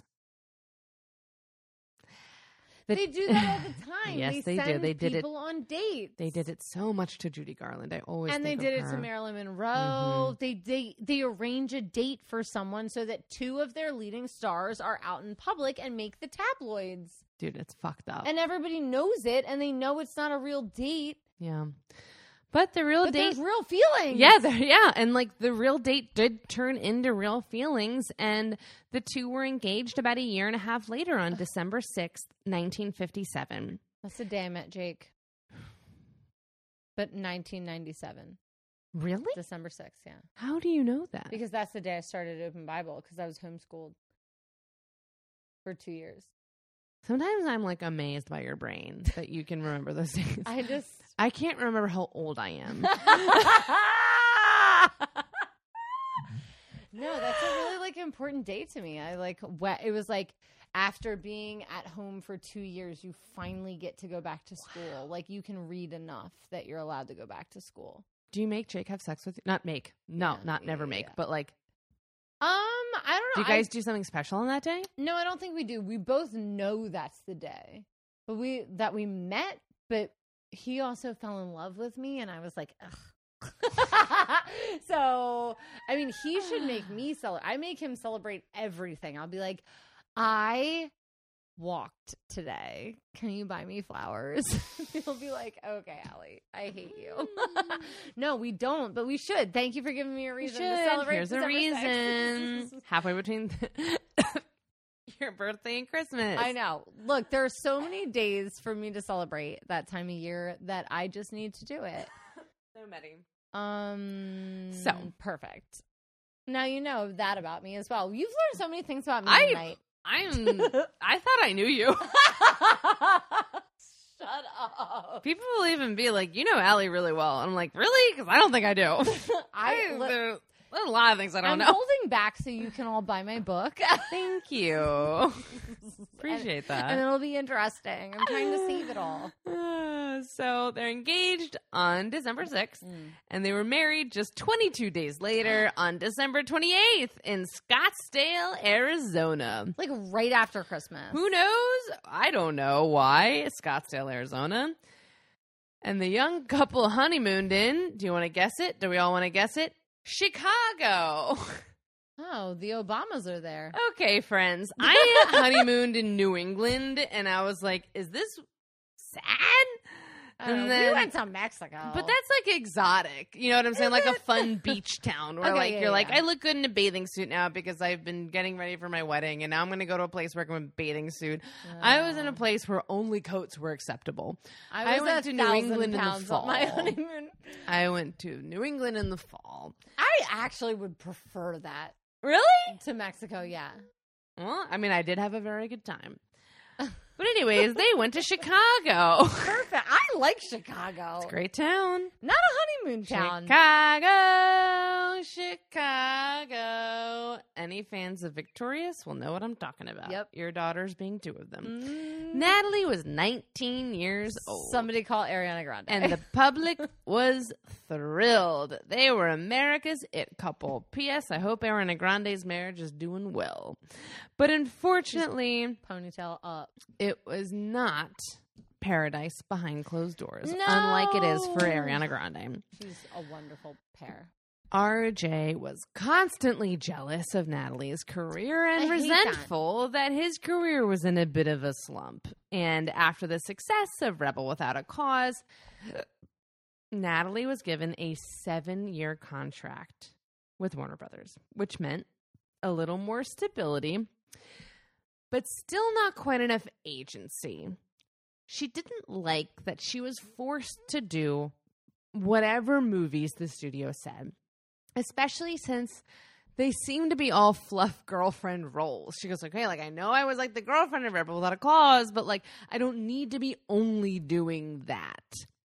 And she really hated that they made her do a movie that she didn't like with her husband, RJ. It was called All the Fine Young Cannibals, and it was just as bad as the title. It was a total flop. It was a bad movie, and she knew it from reading the script, but she didn't have any power. She just felt like she was losing that little bit of power that she had gained, and, you know, she was just really frustrated. But then she had her next big hit. It was called Splendor in the Grass, and she starred opposite Warren Beatty, who was a huge star. Big old star. She received her second Oscar nomination for this role. Nat. So in order to stand up for herself a bit more, she went on strike, demanding that she be able to pick at least some of the movies that she wanted to do, which worked out well for her because the first movie she picked out of this new deal was West Side Story. Which was great for Natalie because the director, he was on the same exact wavelength after seeing her in Splendor.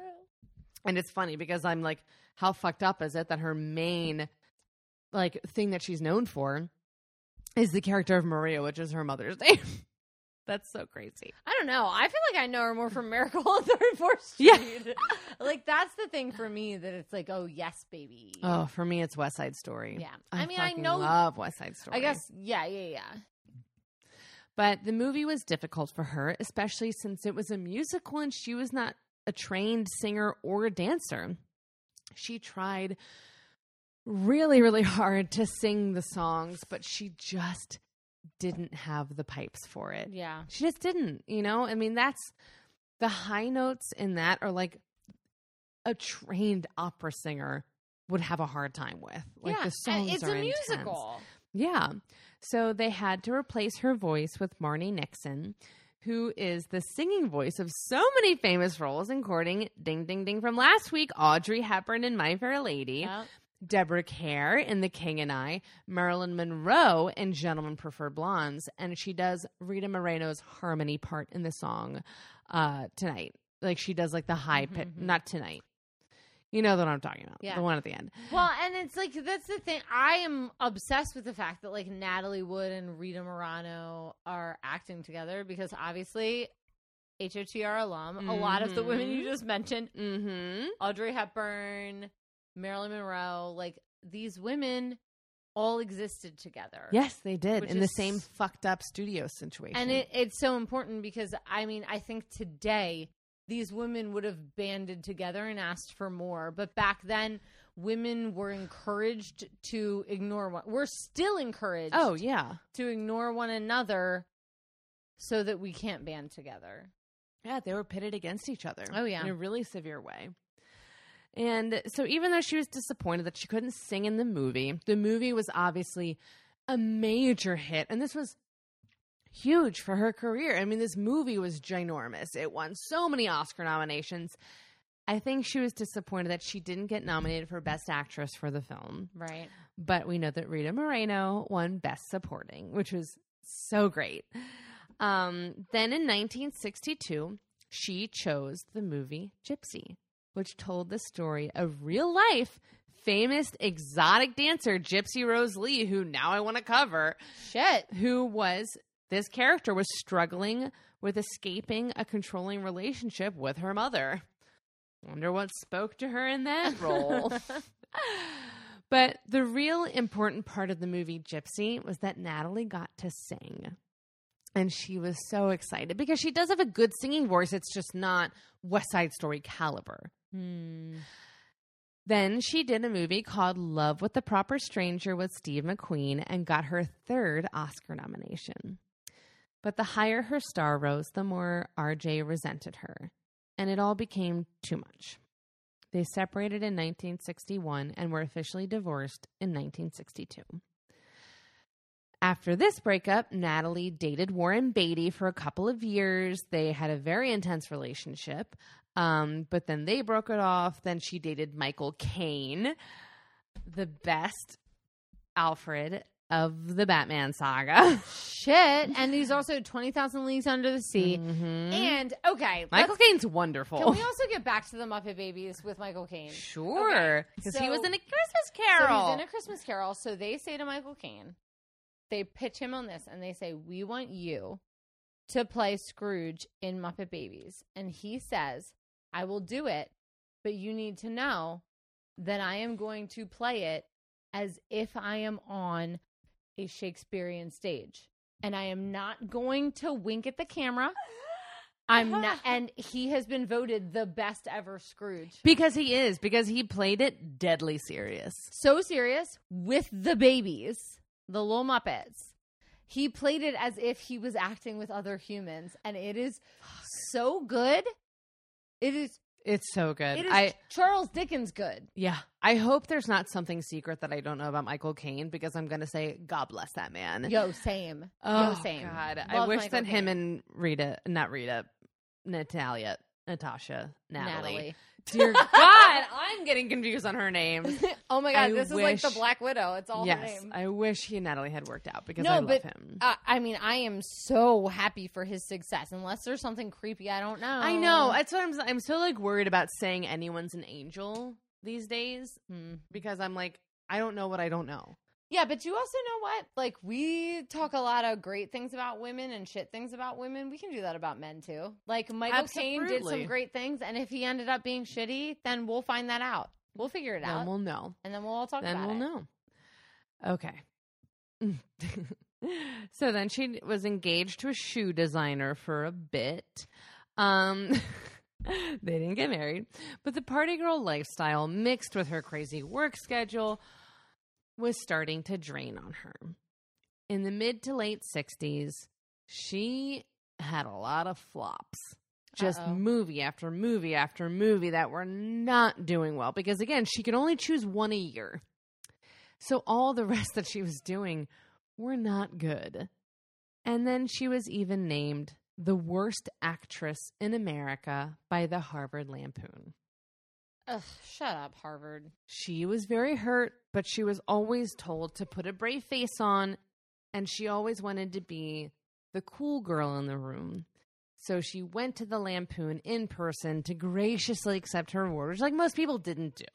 Oh, Halle Berry did that at the Razzies. I was thinking that at the Razzies she accepted it. For Catwoman. But, you know, and it sucks because that's the whole problem here.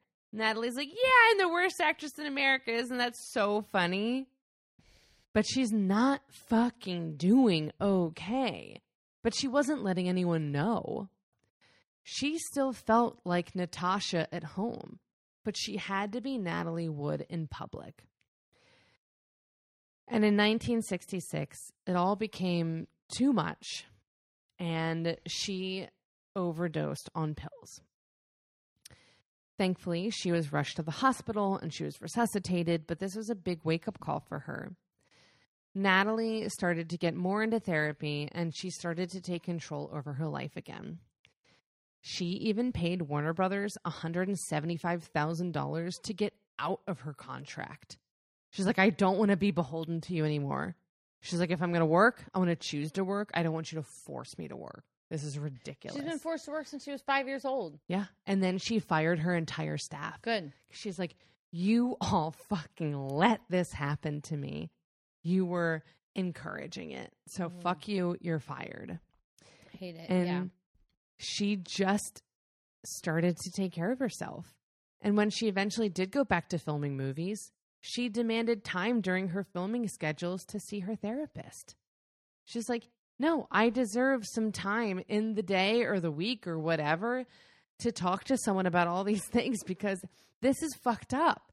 Yeah. And this would eventually open up more resources for actors now to seek mental health, because she was a big supporter and advocate of actors having more access to like mental health, like therapy and whatever. She's like, no, we need time for ourselves, because that was something that studios didn't care about. They saw them as workhorses. Well, it's something a lot of jobs don't care about, Yeah. but when you're in the public eye, Mm-hmm. it is more important because you have to remember who you are. Yeah. So, like, I think all businesses should very readily have availability to mental health for their employees. It's not like, oh, if you're famous, it's harder for you. Yeah. It's like any person Yeah. should have a mental health, helper. But also, it's like if you're in the public eye, so many people are making you feel so many things. Mm-hmm. It's terrible. I mean, you experience it on and I experienced it just on a little bit of Twitter. Yeah. A little bit. Ugh. There was a bad comment one time that made me stay in bed all day. And Yeah. we're on the lowest tier of it's just like when We're a like stranger normal says something people. bad about you. Yeah. It's like you feel so helpless. Or and that's somebody her gives entire you the life. finger in traffic and you're just you that feel so ruins bad my all day. day. And then it's like this woman, Natalie Wood, is feeling that all day, and there isn't anybody. Like today, people on Twitter will defend you. They'll be Yeah. like, no, that's not what they meant. Like, let me help you. There's nobody there for Natalie. Mm-mm. Not even her mom. No one. So then she meets British producer Richard Gregson, and she decides that she is going to really focus on this relationship, and she takes a break from acting. In 1969, the two married after dating for nearly 3 years, and she ends up making her first movie around this time. So she had not made a movie for about 2.5, 3 years. This is a big break for her. It was her big entrance into the swinging 60s. It was a film called Bob and Carol and Ted and Alice. And it was about two suburban couples trying to spice up their marriage by swinging together. Whoa, big story. The movie was a hit. And so now she's like, my movie's a hit. I'm married to someone that I love. Like, things are really looking up. And then she had her first child, a daughter, who was born in 1970, who she named Natasha, the name that She wasn't called. she wasn't called, but it was her name, which I think is so gorgeous that she named her daughter We that. need to go back to women naming their kids after themselves. Yes, Lorelai the Second. Yo, Come on. Men do that? Yes. Where are we? Natasha was Natalie's first child, and it was love at first sight. She was so happy to be a mother that she threw all of her attention on her, but thankfully not in the way that her own mother had done to her. But there is one problem with Natalie's newfound happiness. Her husband didn't like that she was suddenly paying so much attention to this baby and ignoring him Hate and him. his daughters from his previous marriage, and he's getting really bitter. He said once Natasha came along, there wasn't room for anyone else. So in response, he had an affair with Natalie's secretary, and that they split up in 1971.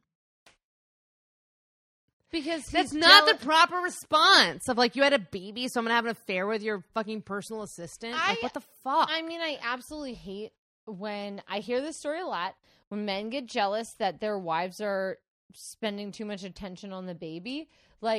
The correct response is, can I help you with the baby? Can I watch the baby? Men are literally, sorry men, you are babysitters at that point. If you are not watching the child 50% of the time, then you're a babysitter. You're a babysitter. You need to help out. That's bullshit. It's so fucked. And I hate that excuse of oh, she loved the kid too much, so I had to have an affair. It's fuck you. You were going to have an affair anyways. I wouldn't be surprised if this was her your first cervix one. were scratched up because she just birthed the fucking brain Yeah. and all the innards. Ugh. Blech. Gross. So, after that marriage ended, she had a short-lived romance with future California governor Jerry Brown, not Arnold Schwarzenegger. I was hoping Ronald Reagan, but I was hoping why'd any you of go that. why'd you go with Arnold Schwarzenegger? Wrong time period. Very wrong time period. He's the only governor of California that I've ever known. Except for Ronald Reagan. I did not know he was governor of California until I did this research. I'm obsessed with you for that. Your parents love Ronald Reagan. I didn't know that. I did not. I literally thought he went straight from actor to president. I did not know he was the governor. Schwarzenegger was trying really hard to follow in his footsteps. He was trying. He was on the tracks. But And then he became a Trump supporter, and we all said, Paul's friend. it's so funny because, like, you know, Robert Wagner, you know, whatever, like, he's, like, involved in her death. And, like, people were like, he got away with it because, he, like, him and Ronald Reagan made a show in the fucking 40s. And it's like, or not the 40s. Okay. Nobody this cares is the about point the where I'm decade. riffing. A decade. I'm not on my script. We can riff. Okay. But yeah, they're like, it's because he's friends with Ronald Reagan. And I'm like, I don't think Ronald Reagan was that keen to help Robert Wagner. No, like, yeah. And also, Arnold Schwarzenegger was not born in the United States, so he could never he be wasn't president. even here yet. So, But he couldn't ever be president, so even if he wanted to. oh, that's right. Yeah. True You got to be point. 35 True point. and born here, like me. Like me. So if anybody needs a write-in. I'm not 35. You're close. I'm close. No, you're not. No, I'm not. You're not Again, I don't know how old I am. You're not guys. even 30 yet. I'm prime. You're prime to be the president. I'm like, if you You're voted the me exact in, right age. if you voted me in right now, I would be the youngest president ever. I'd beat Teddy Roosevelt. Somebody's got to. It won't be me Somebody's got because it's the next president is going to be Kamala Harris. Let's all just be So- fine with it. After Jerry Brown, Jer. she resumed her relationship with Robert Wagner, a.k.a. RJ, All right. January 1972. They remarried within 6 months on July 16th aboard It's your a mom's ship birthday. called the Ramblin' 1916. Rose. I thought that was Adam Levine's child. Guys, do you remember when he named his daughter Dusty Rose? It's still What a a name. mistake. Still a thing. Anchored off the Paradise Cove in Malibu. This time around, Natalie was really trying to focus on her family. They even bought a boat, a yacht to Oh. spend time on called the Splendor, named after Natalie's hit movie. It seems strange that a woman with a huge phobia of water would buy a boat, but her sister explained it. She said Natalie could kind of separate it in her mind because she said, well, the boat's in the water. I'm not. So she just didn't like touching the water. Yeah. Same. So, but when she did go back to work after kind of taking this long break, it didn't feel as natural as it did before. So she's kind of going into a movie slump. None of her projects are really taking off, but this time around, RJ's career is at an all-time high because he had found success on the TV show Heart to Heart, which is great for RJ because he felt like the big man on campus again. But it was tough for Natalie because she was entering middle age and she was worried that her career was at a dead end because Hollywood has famously turned a blind eye to women in their middle age. It's like, it's just a weird time period for Especially actresses, then. especially at this time. Like this time in history. But then in 1981, she started working on a promising new film called Brainstorm. It was a science fiction drama where she would star alongside the promising young actor who had just won an Academy Award, Christopher Walken. Filming took a break for Thanksgiving, so Natalie was able to return home to California, and her and RJ decided that they would take their boat out for a little trip to one of their favorite places, Catalina Island, with Natalie's new friend and co-star Christopher Walken. But things would soon take a dark turn. On Sunday, November 29th, 1981, around 7:30 a.m., Natalie Wood's body was found 200 yards off the coast of Catalina Island and about a mile away from the boat. She was 43 years old. She was found wearing a thin nightgown, wool socks, and a red coat. The dinghy of the boat was found in another part of the water away from her body, The key was in the ignition, but it was turned off, and the oars were tied to the boat, so they had not been used. Her death was quickly labeled an accidental drowning, but over the years, people had come to suspect that there was more to the story. In 2011, the case was officially reopened after the ship's captain, Dennis Davern, said that in 1981, he lied to investigators. The story he told them about what happened that night was not true. So what happened to Natalie Wood? Well, we're not 100% sure still, but we're going to go through the night leading up to her death and some of the inconsistencies with the stories and where it is now. So from what we can piece together, the weekend went like this. Friday night, they're hanging out, but the water's really rough. So Natalie and the boat's captain, Dennis, they go to shore to stay in a hotel for the night. This story was later rectified to say that she really left the boat because of an awful fight she was having with RJ, which other people confirmed. So it wasn't the storm. It was because she was having a fight with RJ. The next day, Saturday, everyone had calmed down. They had a really nice day on the water. The four of them, RJ, Christopher Walken, Natalie, and Dennis all went out to dinner on the island. Things started out fine, but they quickly got very tense. Dennis described RJ as having a simmering rage, which was being made worse by the copious amounts of alcohol the group was consuming. Dennis felt that it was because Natalie and Christopher Walken were flirting a bit and enjoying some inside jokes that they had had on the set of the movie that they were filming. I mean, they just spent the past couple months together. Like, they were obviously very close. They were friends. Coworkers. Even one of the waiters described RJ as a, quote, jealous schmoo. Things got heated. Natalie threw a glass against the wall at some point, and many restaurant patrons and employees testified that things were not okay with that group. So they eventually leave, and they go back on the boat around 10 p.m. They were so drunk, so irate, that the manager of the restaurant called the harbor captain and said, just to let you know, Natalie Wood and Robert Wagner and Christopher Walken are very, very wasted. They're going back to their boat, so just keep an eye on them.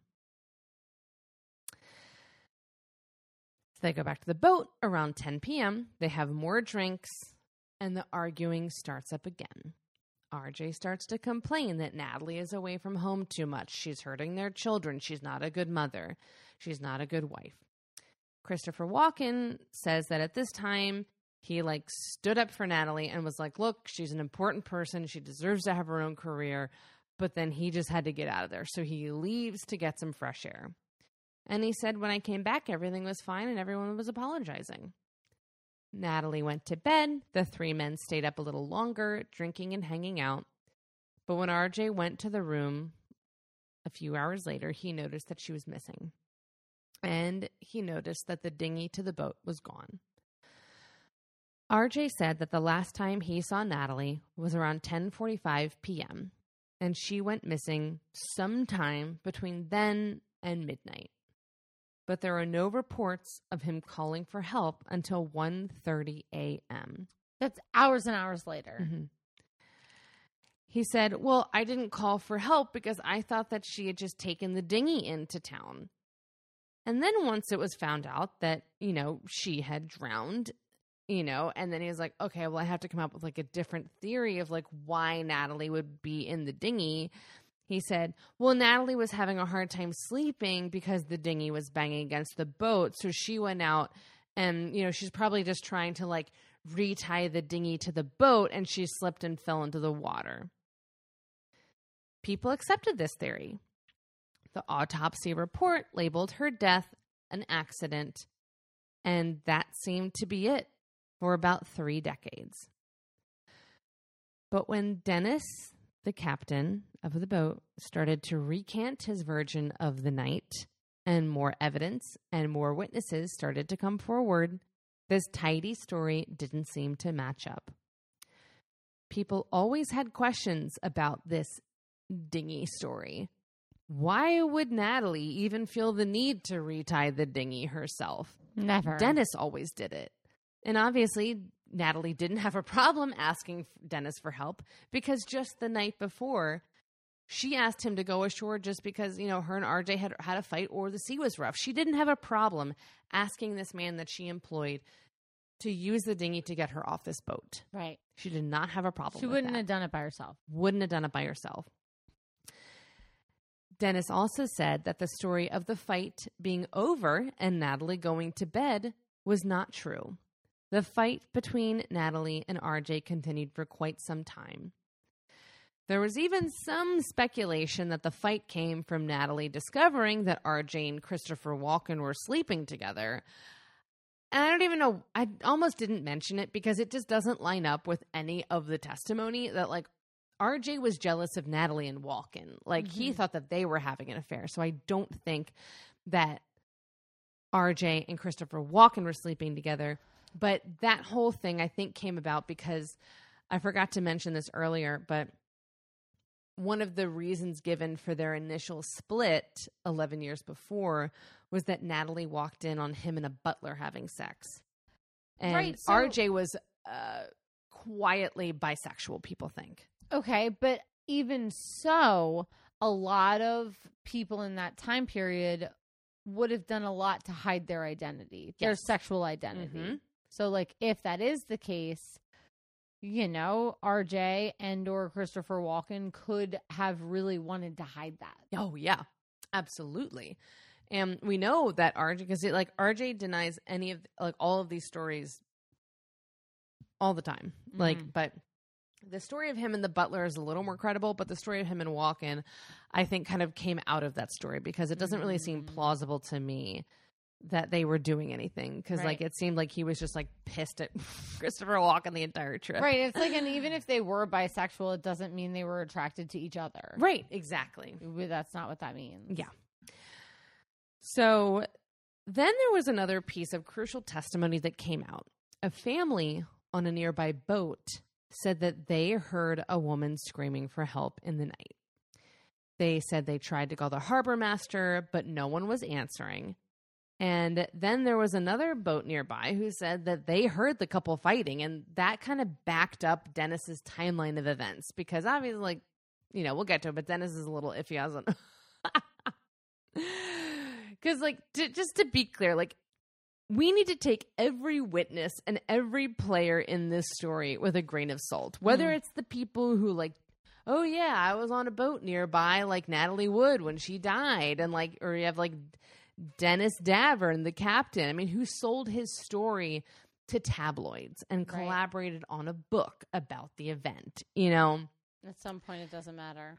But, you know, so it's like he could have some financial motive, but also, like, the way that he tells the story does make more sense with the other things that we know.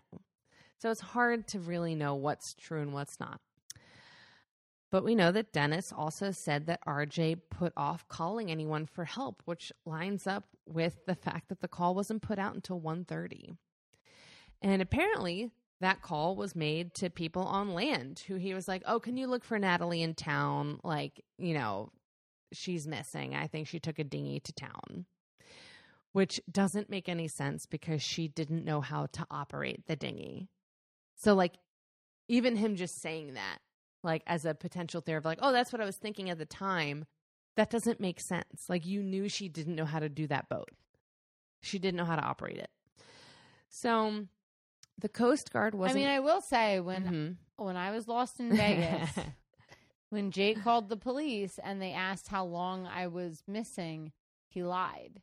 Really? He said longer because he knew they wouldn't take him seriously if he said a short period of time.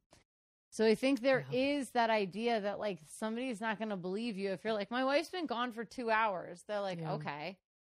Yeah. But it's weird because he's doing the opposite. Right. You know what I'm saying? Weird. Like, I just think that, like, there is a way that you present the story and there's what's happening, and it's traumatic either way. Oh, it is. Like, I mean, of course he may be a murderer, but also it's like, if he isn't a murderer, he just was reacting to being drunk on a boat at night. you know? Mm-hmm. Yeah. So, Coast Guards called at 3:30 a.m. And after they found her and notified Wagner, they told him that you have to come and identify the body. And he said, I can't. So he sent Dennis, the captain, to do it. This is something that I've always had a problem with because I don't think, like, people are like, what is your wife? Wouldn't you want to go and, like, identify the body? And it's like, it's interesting because I've always had a problem with this part of the story. Right. And it's even more concrete now that you have told Amy's story, because it's like, that is such a traumatic thing to ask anyone to do, to ask someone to identify the body of a person that they love. And, like, maybe to you who's not in the situation, like, yeah, it might seem like, yeah, just go do it. That's the person you love. You owe that to them. Right. It's pragmatic. But you don't know what's going on until you're faced with that situation. Mm-hmm. So Robert didn't.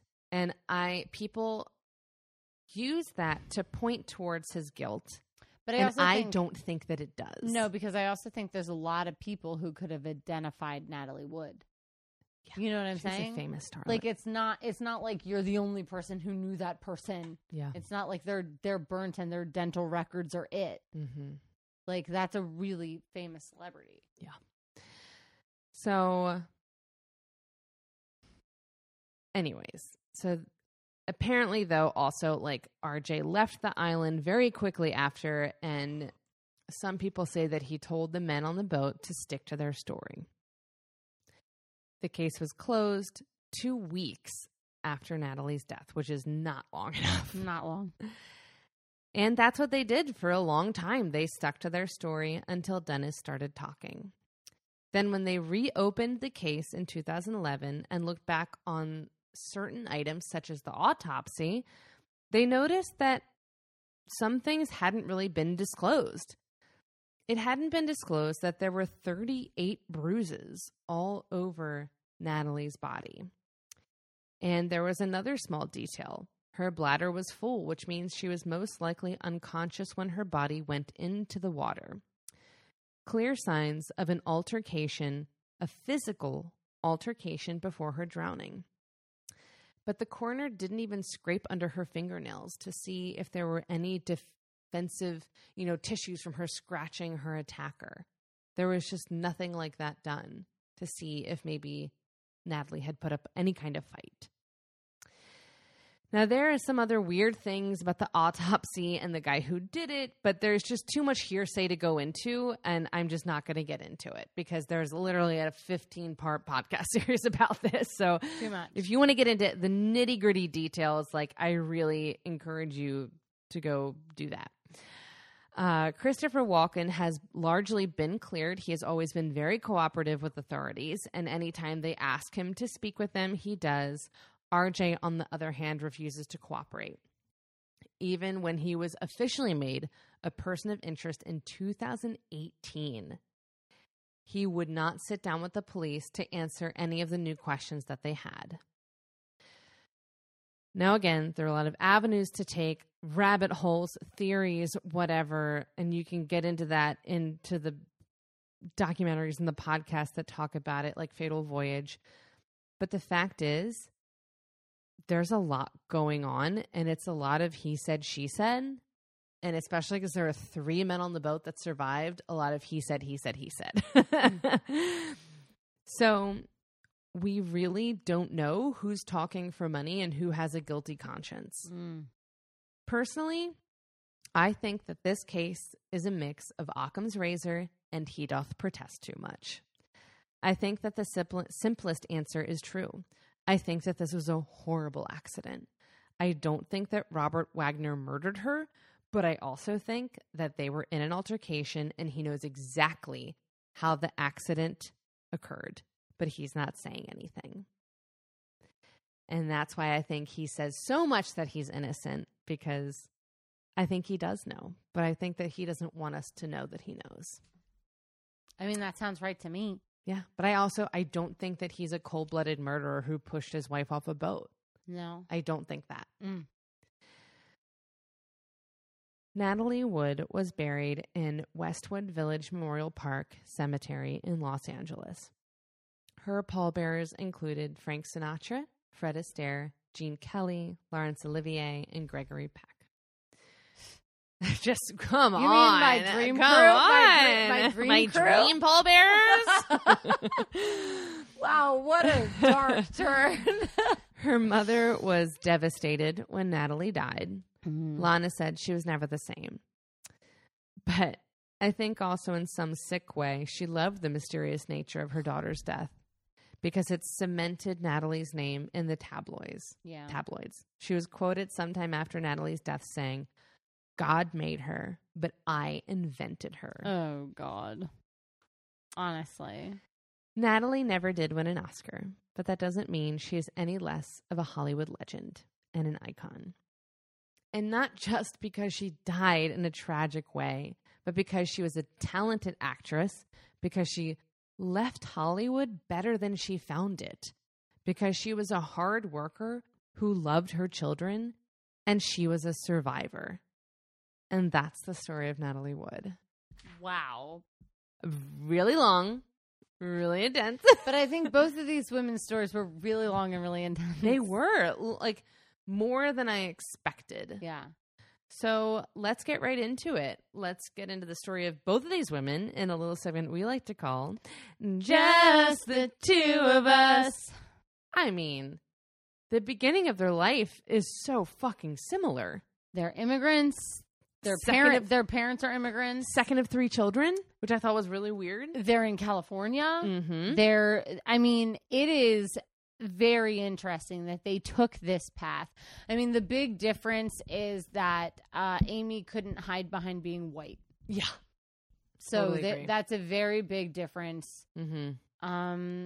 And I mean, their moms were struggling.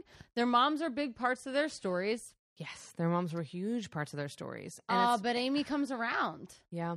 And it's funny because Natalie, I didn't include this in the story because I wasn't sure where to put it, but like Natalie did try to do that. When she had her daughter, she invited her mom to come live with her and help her take care of the kid. And like it did not take long for her to kick her mother out because her mom was trying to do the same thing to this baby. Right. Trying to make her into a child star. And Natalie was like, I can't fucking do this. So it's the difference of like, I feel like Amy got to know her mom and realized that like she was maybe better than not better, but like she understood her more. She realized her mom was a person. She realized her mom was a person, and Natalie never got that. And that Yeah. really bums me out because she tried. She was like, maybe once I have a kid, I can bring her back into my life and like we can reach some deeper understanding. But that didn't happen. Yeah, one thing I love is like, so me and my mom, we definitely fight a lot, but we talk on the phone every day for like, 30 minutes to an hour every day without fail, no matter what. And one thing that Amy said is she was like, my mom and I have a symbiotic relationship where we're addicted to each other's faults. And I just That's so I interesting. feel that with my mom so much. Like, Yeah. I pick on her openly. She picks on me openly. But, like, I am addicted to her drama. Yeah. Like, I love it. I just need to hear it. I want to be a part of it. And I think that what happened with Natalie is that she realized that her mental health is wrapped up in her mom's mental health, which is wrapped up in her grandmother's mental health. Mm-hmm. It is a multi-generational trauma Yeah. that took place. And, like, that happens with women. Yeah. Well, it's interesting, too, because I feel like with Amy, she found out the true story of her mother's upbringing, and then it shed a greater light. Natalie's mother, I don't think ever came clean about what the fuck happened to her. Why are you acting like that? Because she would tell people all these lies. Yeah. You know, be like, we're a part of the Romanovs. I danced in the Russian ballet. And, like, it's like, that's not true. Right. What did So, happen? I think that's also a big part of like, their mom is so central to who they became. But I think it's one of the big differences that like Amy's mom did end up being honest with her daughter and Maria never did. I don't think she was ever really honest with Natasha, even Natasha. Fuck, Natalie. But she was Natasha. Yeah. In a sense, you know? And it's funny, too, that, like, we have these two women with, like, kind of alternative personas, you know? Because, like, Amy wrote as herself as this character in this book. And Natalie always thought of herself as Natasha. Because that was her name from when she was, like, 1 to 4. She was like, yeah, I was a little girl named Natasha. And then all of a sudden I was Natalie. And I was American. And I kind of feel like there was also this pressure from their parents to be very American, which was very interesting to me because, like, Amy was taught to be very American, but also, like, not to forget her, like, Chinese heritage. Carry the culture. Yeah, carry the culture. And then she feels responsible for it. Whereas, you know, Natalie, she was like, yeah, I was then Natalie Wood, and I was American, and I was Puerto Rican for a bit. I mean, she looked good enough to pass. Yeah. You know, she could do what she needed to do. I think they carried a burden. Yeah. I know, like, Amy carried a burden. I think she still carries a burden of the Chinese American heritage whenever she talks about it. I mean, she's still doing public speeches today about how she feels about this. And then it's like Natalie Wood, she did carry a burden. Yeah. She carried the burden of her family. She was the child who was supporting an entire group of people all on her own. Mm-hmm. She was expected to act and do and be a very certain way, not only for her family, but for contracts as a child. And then these, like, future husbands who, like, couldn't deal with her being her own person. Right. God bless Lou. God, Lou was the best. I wish that Natalie had a Lou because, you know, like you're saying, like, Amy's written a lot of stuff afterwards, like nothing quite as successful as the Joy Luck Club, but, like, you know, that's like the up and downs of any kind of artistic career. And, like, Natalie had those, but she didn't have anyone strong to weather that storm with, you know? Like, I think about... And Lou was never jealous either. No. RJ was jealous. RJ was glad the second time they were married because he was on, you know, this, like, very popular TV show, and Natalie was making flop movies. And it's like, that's a fucked up thing to be excited about when your spouse is failing and you are having some success. Like, and I just think that's the difference, another difference. And I'm glad that Amy has that supportive partner. And I wish that Natalie had found that, you know, because some times are going to be better than others. Some movies, some books are going to sell better than others. But if you have a partner who's not supporting you through any of those times, that fucking sucks. It sucks. Yeah. But I don't know. There was a lot just so similar in their relationships with their moms and their stories, and I was not expecting that. I actually I expected by the end of the story to hate Amy's mom, and I loved her. Yeah. Like, in the beginning, I was like, this woman is terrible, and then I realized that this woman had no mental health counseling, and that's not fair. Yeah. Now, it's not fair what she did to Amy or her son or her husband or her other kids, but, like, there are a lot of people who do not get the treatment they need, and that's not their fault. It's not their fault. And it's hard because I want to have more sympathy for Maria, but she just stuck to her guns until the very end. Yeah. And that's what kind of bugs me. It's like mental health is not your fault, but it is your responsibility. And full agree. You know, I mean, we're having that problem. You know, we're talking about Casey's family a lot. My husband, aka fiance, and, like, his grandmother is a narcissist, and it's really hard. And, like, we're in a crisis right now. Like, he's in a crisis right now, or, like, she's suddenly cut out Casey's mom, and like, it's just hard because, like, she does this all the time. Where, like, she cuts people off because she's like, well, like, you didn't do the thing that I expected you to do. So, like, and you didn't even know that I wanted you to do this, but now because you didn't fulfill my expectations, I'm going to cut you out. Yeah, make a bulleted list. If you want it to happen, make a list. Yeah. Like, it's just hard. So I don't know. Ooh. Both of these stories were, Yeah. they're hard and they hit home. They are. Are you ready to read some horoscopes?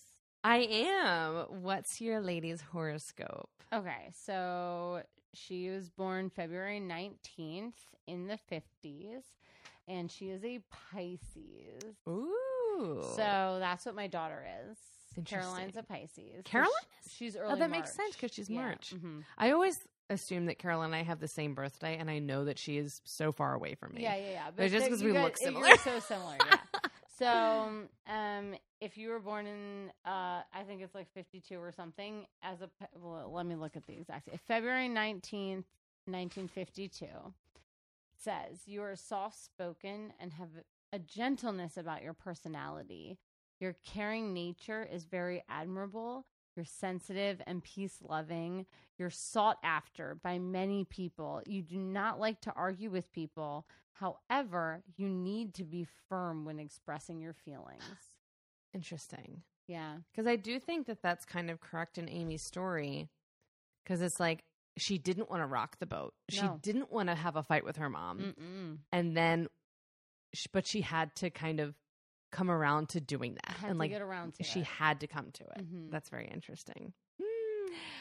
So Natalie Wood is a Cancer, being born on July 20th, 1938.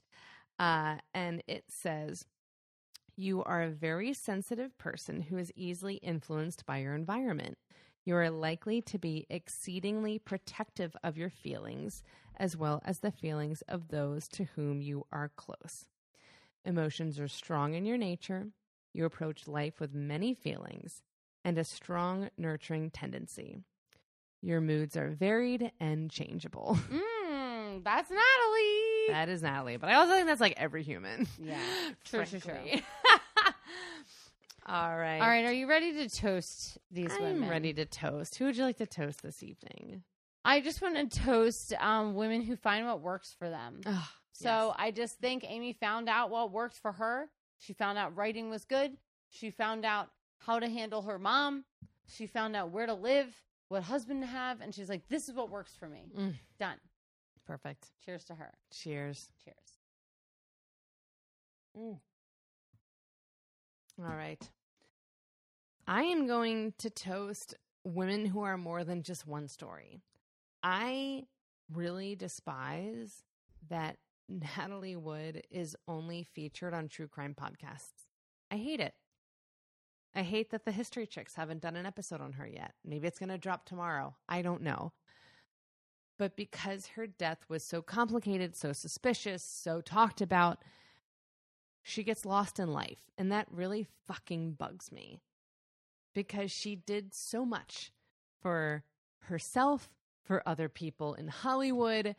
She made changes. Like I said, she left Hollywood better than when she found it. She advocated for people to have more time for their mental health because she knew how fucking rough it was.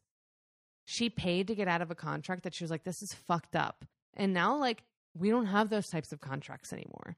Studios don't own people anymore. And I have to think that Natalie Wood had something to do with that. So I want to toast women who are more than just the story that is constantly told about them. Cheers. Cheers. All right. What are you enjoying in pop culture this week? So this isn't going to be more happy. Okay. So I read a book this week called It Ends With Us. And it is a fictional story, but it is written by a woman whose mother was a part of domestic abuse. And this story is about a woman who is being abused domestically and then ends up with a man who's abusing her domestically. So her mom did it and she did it. And I will say, I have never understood staying with a man. But I read this fictional book and I fell in love with this character. And then he starts beating her. And she gives him a couple chances. I won't say exactly how many. But each time I was like, oh, he's going to be better. I kept thinking in my head, this very logical, smart, like woman, like, oh no, he'll be fine. Like he said he's sorry. And it was the first time in my life that I ever actually, and I know it's stupid because it's just a fiction book. I really, for the first time, was like, oh, I see why people stay. Yeah. Because that's always the question. It's like, well, why did you stay? And Why it's not like, leave? That's an impossible thing to answer because it's something so personal. And that's an incredible thing for a fictional book to get across then, because I think that everybody should read that book then, because I think it's one of the biggest reasons too that then like a lot of women don't report abuse because they're like, well, I'm going to seem like an idiot because like he's so loving. This has been happening for a while and now it's going to be like, well, why didn't you leave when he first hit you? And it's always so much more complicated. It's something I never understood. And I mean, like, it's really cool because even, and this doesn't spoil anything, but even his sister in the book is like, look, because they're in-laws at that point. She's like, I'm his sister, and I will say anything because I love you as a sister-in-law to get you to stay. Oh. But as your best friend, I will never speak to you again if you don't leave. Whoa. And it's like, it's a whirlwind of emotions because you aren't just leaving a person, you're leaving a family. Yeah. And I think people forget that. So it's called It Ends With Us. Okay. It is such a good book. Sounds amazing. The follow-up book is coming out October 18th. Ooh. I've already bought it online. I'm ready to read it. Exciting. It is excellent. It's also a braided narrative because it has her mom's story, her story as a child, and her story as an adult. Interesting. So, okay. Everybody, It Ends With Us. You should read it. Get it on Audible. Read it in person. It's perfect. And I thought it fit really well with tonight because it is about multi-generational trauma. Well, you know, and that kind of reminds me of The Glass Castle. Oh, yeah. How, you know, the author of The Glass Castle was like her memoir from her childhood. And it is kind of a complicated story of like, no, I love my dad, but he was so fucked up. Yeah. And then the second story, Half Broke Horses, was about her grandmother. And it's again like that, like taking it back to like, this is generational shit we're talking about. Right. You know, it's very interesting and important. Well, and it's also the reason I loved Encanto. I think a lot of, I know a lot of Hispanic, Latina people were like, oh my God, finally somebody's talking about our multi-generational trauma. And it's like, but that's all of our multi-generational trauma. Like, I understand this is based around you, and I'm so, like, in love with it. But it's also, like, everybody has a black sheep that we're scared to talk about, but we all secretly gossip about, and it is breaking families. Yeah. Yeah. I know. Do you? Bleep that out. Fire. I'll bleep it out. I am going to. Just kidding. They don't fucking listen. It's not this late. This late in the episode, no one's listening. No one's listening. So I am going to take the opposite route. I'm going to just recommend something so delightful. It is not the whole movie West Side Story, because that's sad. But the scene in the movie where the two groups are dancing at the gym is so delightful. Yeah. Because it's this great thing where, like, you have these two separate groups of teens that fucking hate each other, but they don't have anywhere else to be but this dance because all they want to do is dance. So they're at this gym, and then the guy is like, no, I want to, like, bring the kids together. And he has them, like, all the, like, the girls are on the inside, the boys are on the outside, and he goes, like, you know, like, go around until the music stops, like musical chairs, and then whoever you're standing in front of, you have to dance with them no matter who they are or what side they're on. Yep. And they stop, and all the kids, they, like, that point where they're reaching their arms across each other to, like, get to the partner who they came with. Right. It's so perfect, and it made me be like, man, that community leader was really trying, but it's a hard thing to do. And then, you know, they go, mambo, mambo, and the music is so good, and they're dancing, and just these dances that these teens are doing are so fucking good, and they're crazy, and, like, I love the whole scene. So if, like, you're just into, like, watching really incredible group dancing scenes, go just Google, like, gym dance scene West Side Story. It's really great. It's so good, and the costumes are perfect, and, like, I don't know. I watched it a couple times today because I was like, I don't understand how these kids are so good at dancing. Mm-mm. Don't get it. So anyways, that's it for us. We love you. You're great. You're Find wonderful. us everywhere. Find us on Patreon. You can hear us in a couple minutes there. We're going to be quick tonight because it's a long one. Mm-hmm. But you can find us on all the social medias. We're happy you're here. And we love you. And we want you to never forget. Oh, and also please rate and review us on Apple Podcasts. Yeah. That would be dope. Come on, where the hell are you? Please. But we also want you to never forget that well-behaved women Hit the curve when they're parallel parking. Yes, every time. And they rarely make history. Goodbye.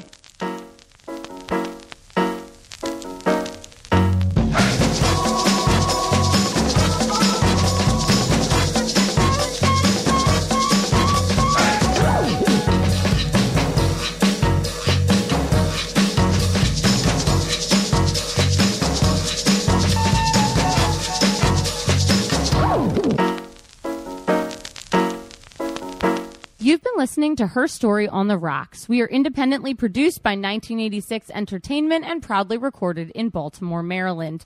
If there's a woman in history you would like us to cover, you can email us at herstoryontheRocks@gmail.com. You can also message us on Twitter or Instagram. We post all of our cocktail recipes on Tuesdays so that you can go get all the supplies you need and drink along with us. See you next week. Bye.